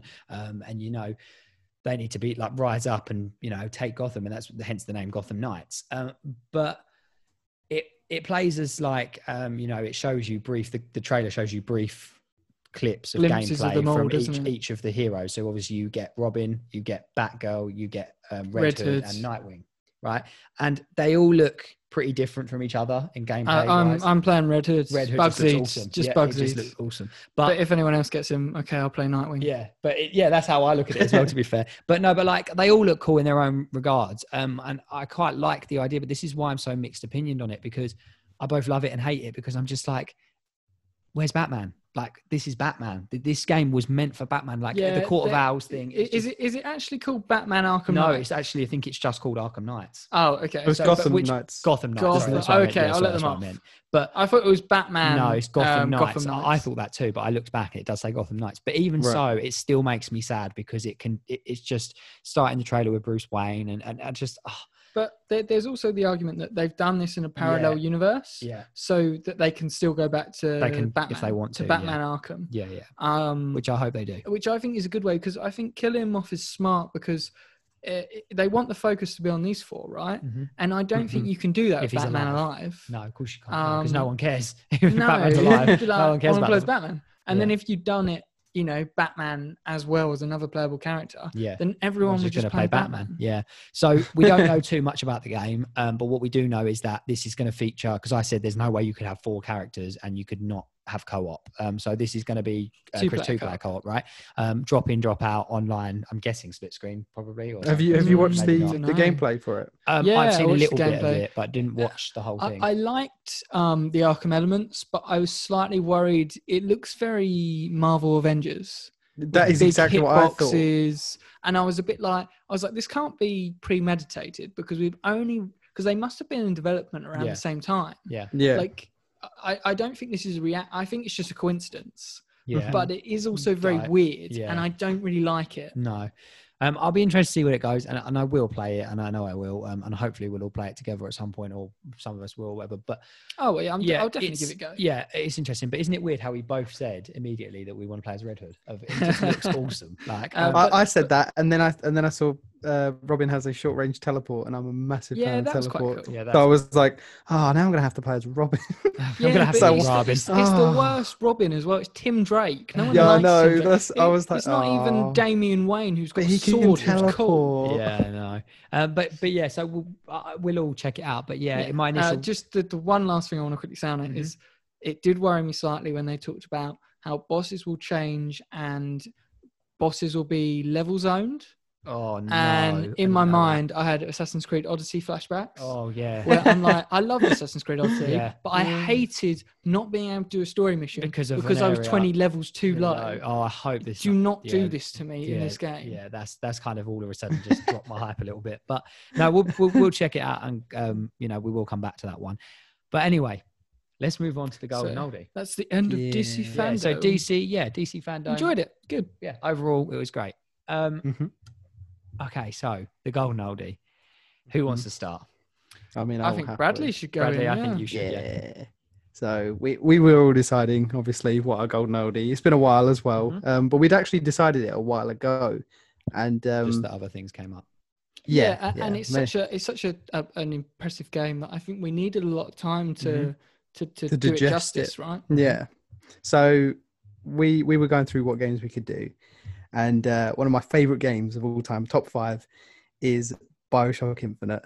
And obviously we do older games. And I was like, do I tell them that we should do Bioshock 1 and 2? And then I was like, no, we're going to go straight to Infinite because it is still 7 years old. So it's still quite old. And it is an experience that can stand on its own. You don't need to. It obviously is quite nice, and you get a little more it nods sort of if you've played the universe, doesn't it? Yeah, just a little bit. But you can personally, I played Infinite first, and I had no problems with it going straight to top 5 of favorite games of all time. So yeah, so this was like my 4th or 5th time playing through on the 3rd different platform. So I think it's finally time to see what you two think, because I believe you both played it for the first time. So I'm really excited to see what you do. Time I ever played a Bioshock game. Same. I played Bioshock 1, but when I say played, I mean like I played it around a mate's house when I was young, and I don't really remember much of it. But so I never really played the game. So yeah, both first time for me and Chris. Obviously you played that 5 times through, or however many times you played it. But so yeah, Chris, do you want to go first, or? Yeah, sure. So I was generally surprised because immediately I was hooked on the premise. You know me, I'm a story guy. I love interesting plots. And from the first 5-minute get-go, get the girl, get the debt, and then rowing a boat towards the lighthouse. And then I spent like 10 minutes in the lighthouse just walking around, like looking at stuff, because I found it so, the graphics and the experience and being in the storm, it was so captivating. Yeah, it was. It's really immersive in the lighthouse, and the lighting's really good. Oh, it's insane! Like it's so dark and moody, and I see why you spent so much time in there. Because I was looking, and there's so many little things you can see as well. I didn't want to miss anything. I was trying to pick everything up, and I was and I was looking at the chair, and they were and there's all these different lines, and there's writing on the door, and there's all sorts of stuff, and then the whole going into the city and being baptized, and the first things that sort of hit me are the extreme sort of Christianity elements, the extreme sort of because it's set in the 1920s or 11s. I can't remember which. I think it's 20s. 20s? Yeah, I think it's 20s. So it's around that, but the heavy the racial viewpoints of the time, a lot of racism, a lot of which felt quite interesting actually in today's sort of climates going on, even though it's such an old game. I just straight away I was sort of hooked, but I will say I did get a bit bored in the first half. Oh, really? And my mind was sort of like, I really enjoy this and I really like the premise, but I felt like it was quite bog standard and quite sort of normal. And then, let him talk. Bradley, okay. I got to the second half of the story. I played all through the first half. I'd say I was probably interested, but not like blown away, up until Chinatown, up until the first time she opens a proper tear. And you step through. From that point onwards, this game blew my mind. I went from being like, I thought it was very good, it was very fun, it was very interesting, but I wasn't captivated by it. But after that point, it just ups the ante, and oh my god, like I just what a game, what a crescendo. So I'll go from there basically. So for me, obviously first time playing it as well, going back to the lighthouse, the opening of that game, you have no idea what's happening when it first starts, and I had no idea what to expect. But I'm going to go back one step further. When I loaded the game up and you go onto the home screen where you start a new game, and obviously you've got the city in the background and all the colors and everything, I was like, wow, this game is stunning, and I've not even started. And I thought maybe the menu's just especially stunning. for an old game. Exactly. And I was like, I don't really know. And I went into this, bear in mind, with no knowledge whatsoever about what on earth the game is about, what happens in the game, where the game's set. I had no idea. I didn't even know the time period. So I had no concept of this. So the game starts and you go to the lighthouse, and I got a real chilling vibe from that lighthouse as well. It's really dark and creepy, wasn't it? Yeah, and I spent a lot of time there too, just because I didn't want to miss anything, and I kind of was trying to figure out what on earth's going on. And when you then sit in the chair and then you get launched, go up. yeah, I was like, what is happening? I was like, because I didn't know what this. Bear in mind, I have no idea what happens in this game. I'm like, what's going on? Why the hell am I going upwards in a rocket? What happened? Yeah, and I'm like, I don't even understand what I'm doing. Yeah, and then you see this beautiful skyline and this city and everything. Oh yeah, the sort of I can't think you call it in the background, something they call it a box, don't they? You probably know, Bradley, do you know? They call it a sandbox. No, there's a technical word for what you see in the background. Oh right. Skybox? I think they call it a skybox. Yes. No, that's just the thing you hit your head on when you go up on a map. The skybox. Is it? You know that stops you going from too high. Well, whatever it's called, the background art that is it was just captivating. And at this point still, I'm like, why the hell is there a city in the sky and what's going on? Yeah, what is happening? Why am I here? Yeah, why am I here? And from that moment on, see, I disagree with Chris in that respect, because from literally that there onwards, that game just so me, it takes a lot for a game to really draw me in, especially a game that has some kind of element of freedom of choice with open kind of moving around. And I know you have to follow a path, but there's quite a lot of people to interact with and things to go find and things like that. And do you know what? I was hooked from the very beginning, and I'll agree with Chris. From the moment the Chinatown scene happens and the first tear in that, the game definitely does up the ante from there, and from there to the end it doesn't stop. No, and I love that. It's a roller coaster.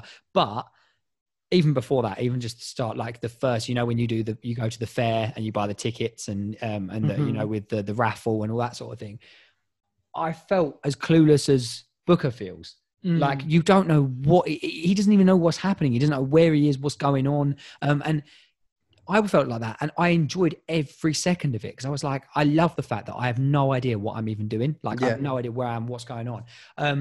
And I feel like the game's gameplay mechanics hold up for a game 7 years old. Yeah, definitely. It's not, don't get me wrong. Yeah, it's not revolutionary. Oh, it's not without fault. Yeah, it's not without faults. It is a shooter, but I mean, it does hold up. For me, I think the gameplay was fun and quirky. Like I say, it's not the selling point of the game. No, of course not. It's the story. But it is serviceable, and I wouldn't say it's very good. Yeah, it's what it's not revolutionary, but at what it wants to achieve, it does really well. And the gunplay has a really fun dynamic with the almost power magical esque system that happens alongside it, right? So obviously, like you say, the driving point here is though the storyline, right? Oh yeah. So Hands get down. the girl, clear the debt. That's all you really get told, pretty much for a big chunk of it. Find the girl, rescue the girl, clear your debt, whatever. Obviously, we're allowed to talk spoilers and stuff anyway because the game's 7 years old. We're going to discuss this ending. Yeah, so the game follows this story of you find this girl, you told you have to rescue her. Apparently, you believe you've been hired, right? You've been hired to get this girl to clean your debt. Yeah. But you're never really told what this debt is or what's sort of going on. No.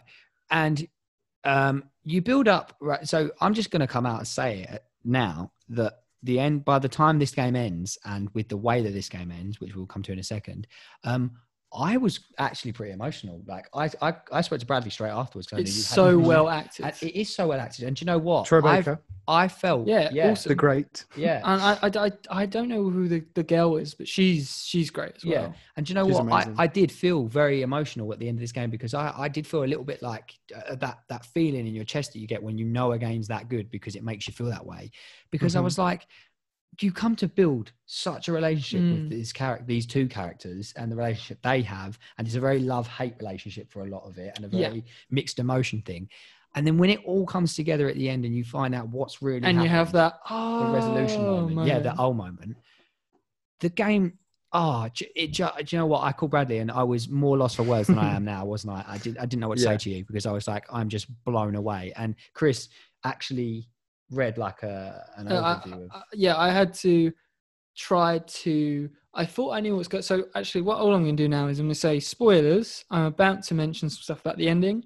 So the game's 7 years old. It is 7 years old, but it's such a good game that I would recommend you, if you haven't played it and you've got to this point, you can listen to the spoilers if you want, but I would recommend switching off. Yeah, because or skipping ahead, because it does ruin the whole thing. But I'm gonna go spoilers from now, so you've been warned. Yeah. But yeah, so in what I've been able to figure out, correct me if I'm wrong, because I'm sure Bradley will know. This is basically, there's two parallel versions of the same person.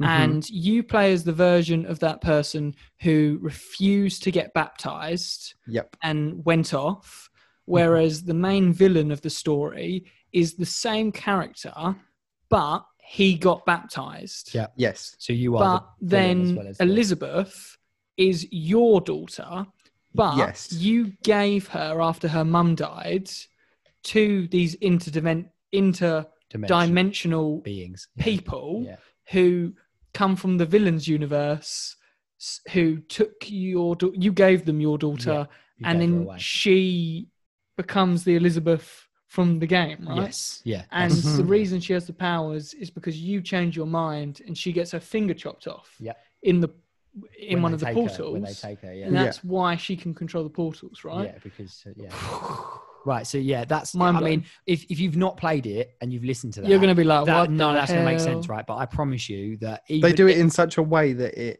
it's a lot easier to understand. Yeah, it is. Because they take you through it. And it's so built up to, even to the point where, like, there's stuff that's happening that hints towards...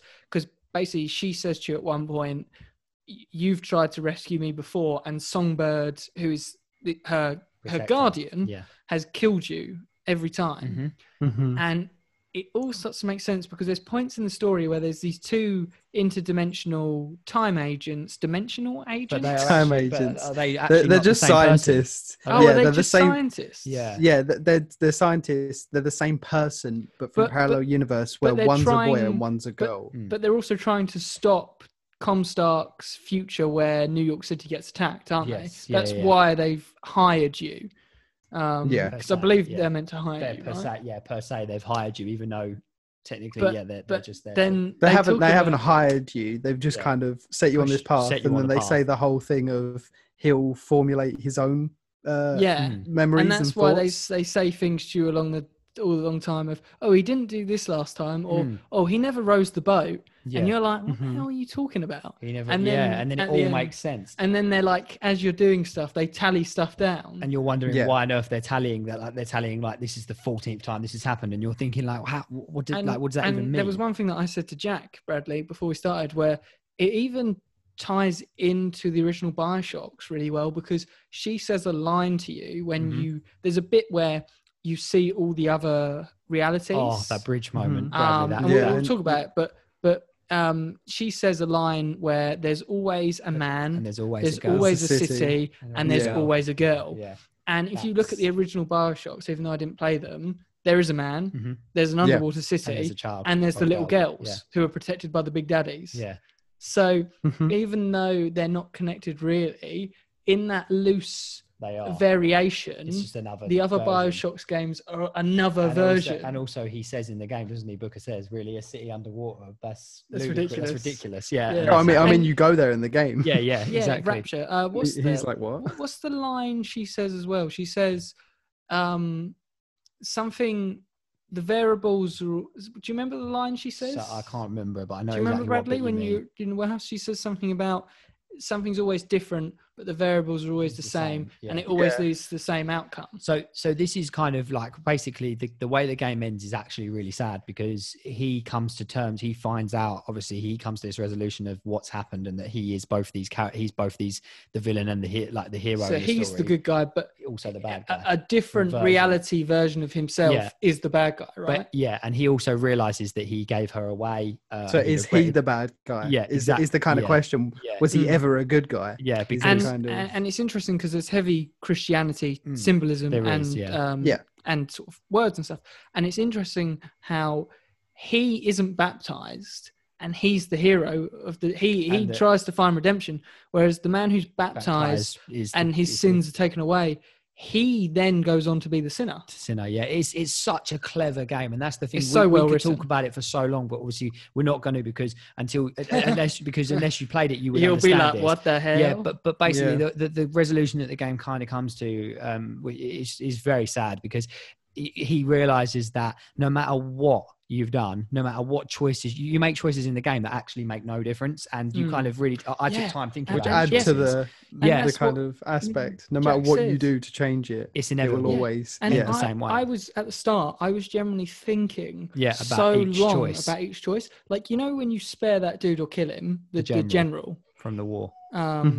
I was thinking about that choice for ages, and I was like, no, this has got to matter. I'm going to spare him. And then, it's like she said, the outcome's always the same. Yeah, it doesn't matter what you do. So basically, and obviously when it does end, he realizes the sad truth of the fact that he is both these people, and not just that, but no matter what he's done and how hard he's tried to rescue her, he still gave her away at the end of the day, and that was emotional. It was emotional, and it's so brilliantly acted, that last scene. And I'm not even going to say exactly that last scene, because I feel like everyone needs to experience it. But that very closing clip with the zooming out camera and where by the water and that, I was like, damn, that hit me in the feels, because it's just so well acted and so well shot, and it's that realization that he knows he can't change it. For something that's so far-fetched, it's so believable. It is so believable, yeah. And do you know what? I've actually got shivers now just even talking about it. But the story is just incredible, and anyone, and I would say, even if you hated the gameplay, just play it just to experience the story. Just play it on easy, just blast through it. And it feels like a incredibly well-written movie story. I mean, imagine if they made it as a movie. Like, I feel like I actually feel like they would struggle to make it as well. Yeah. But definitely. But it would be. It's because of the interaction between Elizabeth and Booker. Yeah. Like, I like the game so much more when she's involved. Yeah. Because of that interaction. It almost slows down in the scenes where you're by yourself. Yeah. And she just flicks you a coin, and it's just these little things. So obviously we could talk about it forever, but it is an A-class game. And do you know what, Bradley? It's actually up there in. It's got to have actually gone on my list of probably my top 10 games ever, because I honestly loved it so much. But and it gets me excited because I then heard after I finished it that they're making another one. But it's like I say, for someone who was I loved it. And then after halfway through the story, then was for me when I was like, wow, this is up there in some of the. Not so much gameplay, but for story, like, wow. And I liked, because I generally like stories where I influence how it happens. Mm-hmm. But I felt like it was a slap in the face when You realise you can't. But I liked that. Because you feel like you've kind of been played. So that's actually one of the big things, is that you as a player feel like are you're part of the story, because the whole idea is that when you play the game, you will try and resolve influence the the outcome. whole thing and influence it, but you as a player have no control. And that's the only way to stop the repetition of it happening over and over again is by stop playing.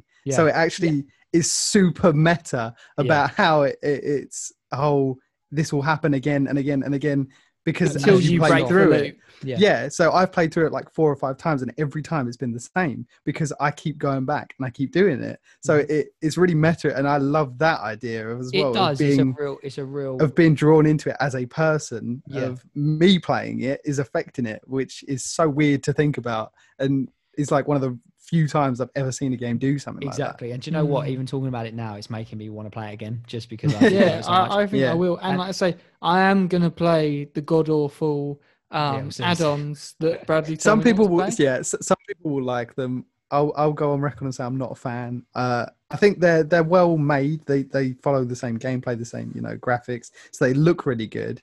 But I don't think story-wise. So me and Bradley had a quick chat about why he didn't like them. I said, "What is it about them you don't like?" And he said that he kind of feels like after everything you go through in the main game, playing the DLCs kind of makes that not irrelevant, but kind of just takes away from the experience. The of the ending, and how it just has such an encapsulating ending. And like I said, the whole point of playing is breaking the loop, is isn't to break the loop. Yeah, exactly. Yeah. And so I don't know.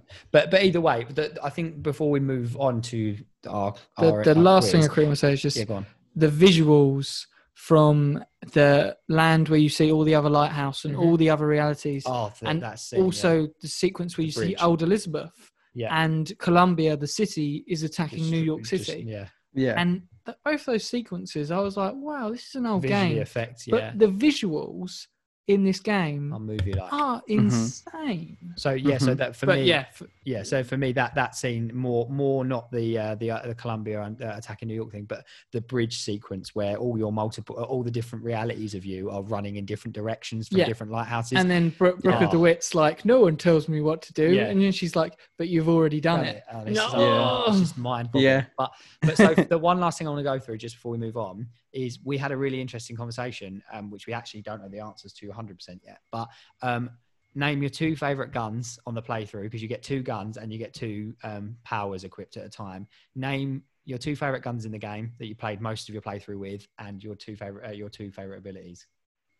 Okay, so I'll go first. I had a sniper rifle as my primary, and then as the secondary, I had the carbine.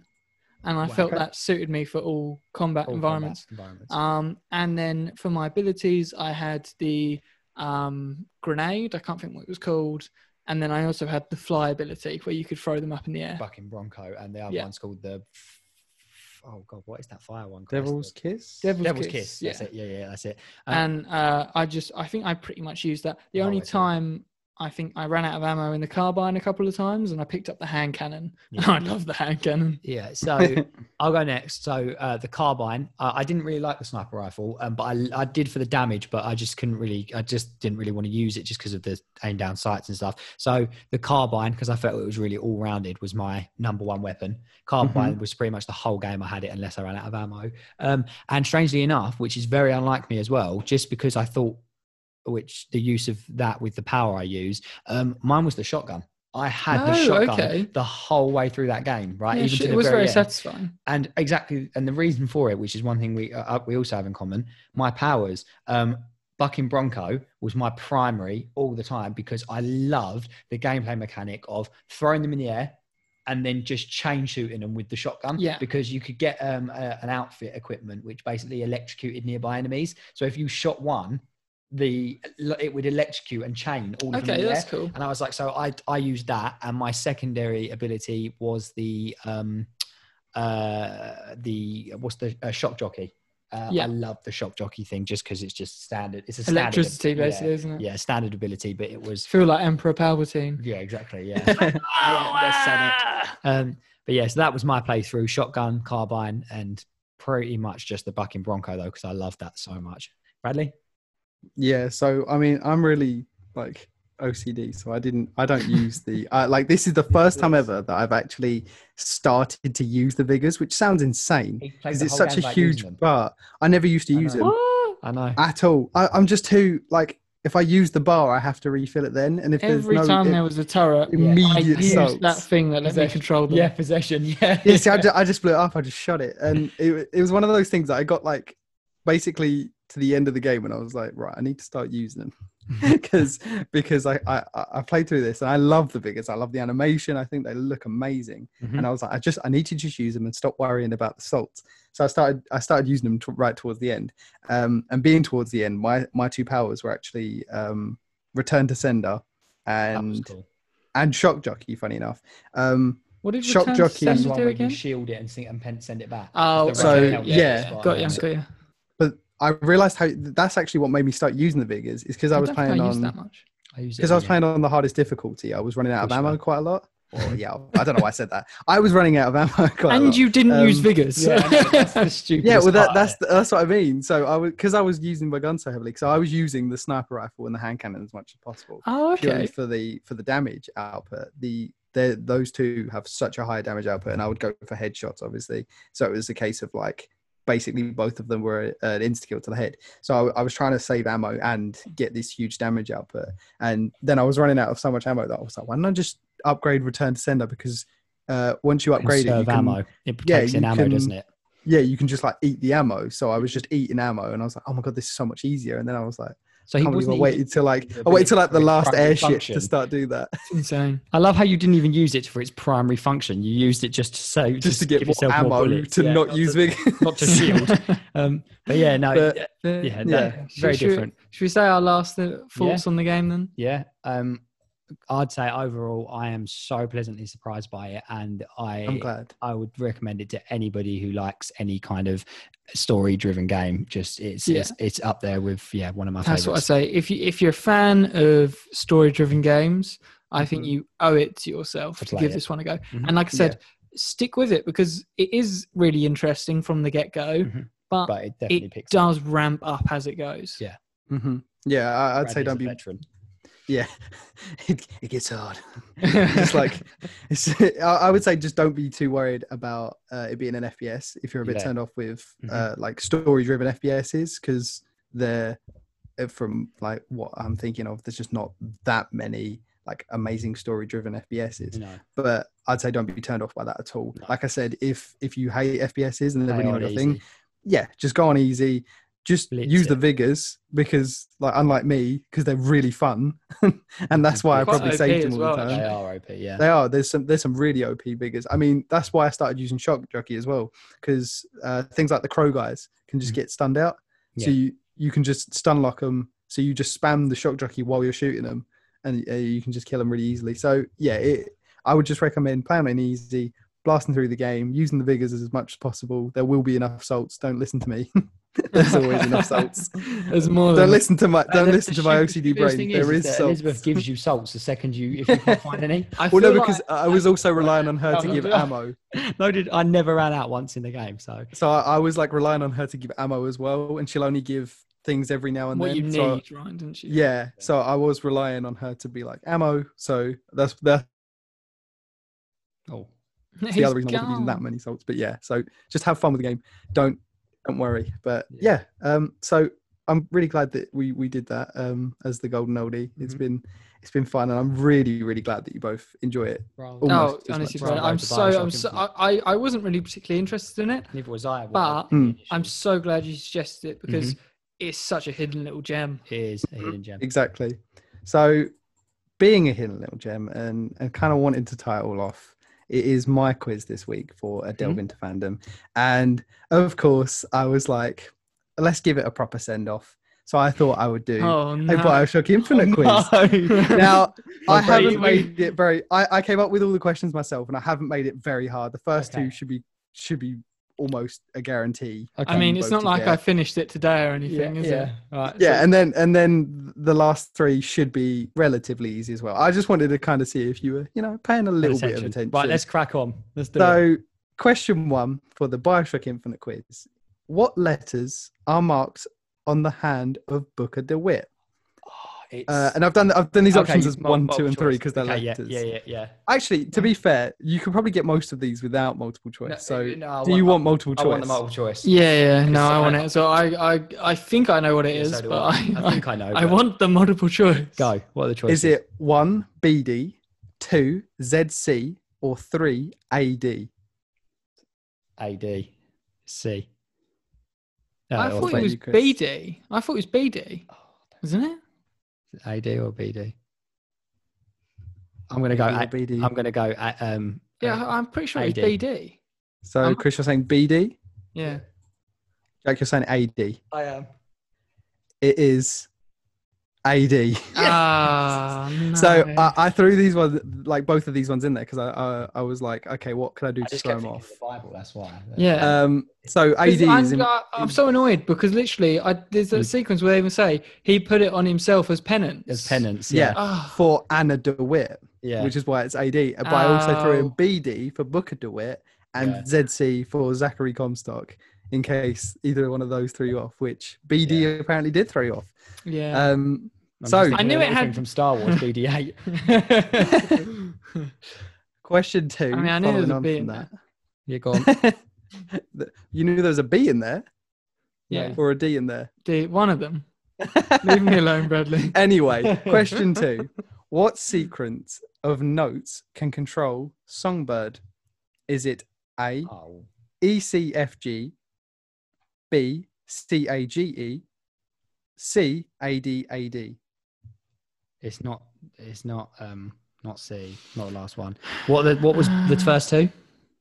E, C, F, G, C, A, G, E, and A, D, A, D. It's one of the first two, I think. I don't know which. Well, you played it more recently than me. You got no clue, have you? Oh no! Just give me the first. All I just remember is give me the first two. Him dying in that was the very water, sad. and then her Really like. emotional. What was it? Go on, give me the first two. I don't want the last one. Just the first two. E, C, F, G, C, A, G, E. I think it's the second one. C, A, G. Oh, I can hear the tune almost, but I don't know music notes enough. Bradley, you said these first two would be easy. I'm gonna go. They should be. You're gonna kick yourself. Yeah. I can hear it, but I'm gonna go for the second one just because I'm just taking a guess. I'm gonna go second one, but I feel like I'm gonna be annoying. Chris, what are you going for? I will also go for the second one, I guess. You are both correct. Yes. Good. I'm so surprised it was this difficult for you when you actually read the word C-A-G-E. Cage. Yeah. Oh my god! I said you would have kicked yourself if you didn't get it. Yeah, I would have kicked myself. The whole point of the note songbird was it spelled cage because she says it. She spells it. Yeah, she makes a big deal of it being cage, and she says, cage, "Oh my god, it's not thingy, it's a notes." Yeah. Oh yeah. Okay. Yeah. Well, at least we got one slightly tougher. Yeah, but okay. I mean, Bradley, you played it 5 times. We've only played it once. I'm sorry. Like in my head, I'm like, well, because you've just played it. I was like, these must be really easy, especially because you've just played the end. She literally just said it. Yeah, I know, but I clearly wasn't paying enough attention. This is why I was quizzing you on it. Okay, question number 3. I told you. What number is on the ball in which Booker picks at the raffle? Go on. A, 73. Yeah. B, 77. Yeah. Or C, 74. Sam again, Bradley? 73. A, 73. Or 77. B, 77. C, 74. I want to say 77, but now I'm thinking it's don't pick number. So it's 73, 74, and 77? Yeah. Mm-hmm. For some reason, I think it's 74. For some reason, it's in my brain. It might be wrong, but... If I get it wrong, I'll be really annoyed because I was thinking about this earlier. I'm going to say 77. And Chris? He said 74, I think. Okay. Yeah, I just wanted to make sure. Go on. You sure, Chris? Yeah, 74? Yeah, okay. I mean, I'm probably wrong, but yeah, go on. It is, in fact, 77. Yes. And the weirdest thing is, Chris, because I've made all these myself, I wrote, like, I typed 74 out, and I can imagine the ball with the number 74. Yeah. So In can my I. Which brain, is why I can picked that I think number. it's the way that they do the 7. I think the number 7 it's got the cross through it, hasn't it? It's the like all the way through it, like a number 4 is. Yeah, But I mean, this isn't going so well, Bradley. I've got 3. I'm for sorry. 3. I mean, I'm the not gonna first get two the last one. were quite easy when you think Yeah, about Cage. it. That one's really annoyed me. If And I got that AD is said a lot in the game. Yeah, so, Anna, because So I did the 2 easy ones, but we are on to the harder ones now. So following on from that, still in the harder section, which of these was not a founding father of Colombia? Well, okay. I Was listened to all of these audio logs, and I did all the horror. Oh, you should definitely get this. So- Was it A, Abraham Lincoln, Okay. B, Thomas Jefferson, or C, Benjamin Franklin? Which of these was not a founding father of Colombia? Oh, you got me. Abraham Lincoln, Thomas Well, Jefferson, Benjamin Franklin. Unless I guess it, I'm not going 5 for 5. I was trying to think because they have statues and different memorials all throughout the game. I'm trying to remember who I saw and who I didn't see. Abraham Lincoln, Thomas Jefferson, or Benjamin Franklin. I'm going to trust Chris's judgment on it. I don't think you should. No, I know, but I've got no. I don't know. I'm trying to remember who I saw. Plus, I didn't listen to all the audio logs. No. This. I mean, I don't always. I think I missed a lot of them. I know I did, but I tried to pick up as many as I could. I pick them up and then. I really enjoyed the weird telescope thing that you look in. Yeah. I really enjoyed all of those in the game. Right, go on, Chris. So who is it again? It's Franklin, Abraham, and Jefferson. Thomas Jefferson, Benjamin Franklin, Abraham Lincoln. Which of these was not a founding father? The tension. I know, because I wanted to get them right. In my brain, for some reason, I'm between Abraham Lincoln and Thomas Jefferson. Okay. I'm probably going to go Abraham Lincoln. Okay. I will also go Abraham Lincoln just because I'm hoping Chris has got it right. You are both Oh no. correct. Yes. Oh, yes. Yes, Chris. I'm so thankful for that. Because I thought Lincoln's too far, like to be a founding father, because he's later than those two guys, isn't he? It wasn't that. The reason is actually politically. Abraham Lincoln was the only one of the four in total that was very against slavery. Yeah, and that's a cornerstone of Colombia. Exactly. Isn't it? Yeah. So it was something white supremacy. So Colombia took the founding fathers but omitted Lincoln, considering that he was because he fought an civil war for so it makes complete sense law-wise why he wouldn't be there, where a lot of people didn't quite understand, and because I remember looking it up to make sure. And loads of people were like, why is he not there? And then I was like, oh, that makes complete sense. I'm quite proud of that. Depending on how hard this last question is, I'm going 5 for 5. It should be very hard. It depends. This is a very. If guess. You were observant, how observant were you? Go on. So, what film was shown playing in a French cinema in the first tear we ever see Elizabeth create? Oh God! What? Go on. So. I don't know whether you remember, but when we're looking at Elizabeth, just quickly though, wasn't there like rock music at one point? On the stages. I think in one of the first tear we ever see. In one of the tears, there's a music shop, and you can hear music playing. It's like old pop music. Yeah, one was like a song from like Vietnam, and I was like, really? Damn, and I was really enjoying it. Go on. What are the choices? So the choices are Star Wars Episode 6: Return of the Jedi. Okay. Back to the Future, or The Sound of Music. So, which film was shown playing in a French cinema in the first tear we see Elizabeth create? I'm just going to stab in the dark here. I'm going to go because I vaguely remember it, but I wasn't paying enough attention to that. I'm going to go for the.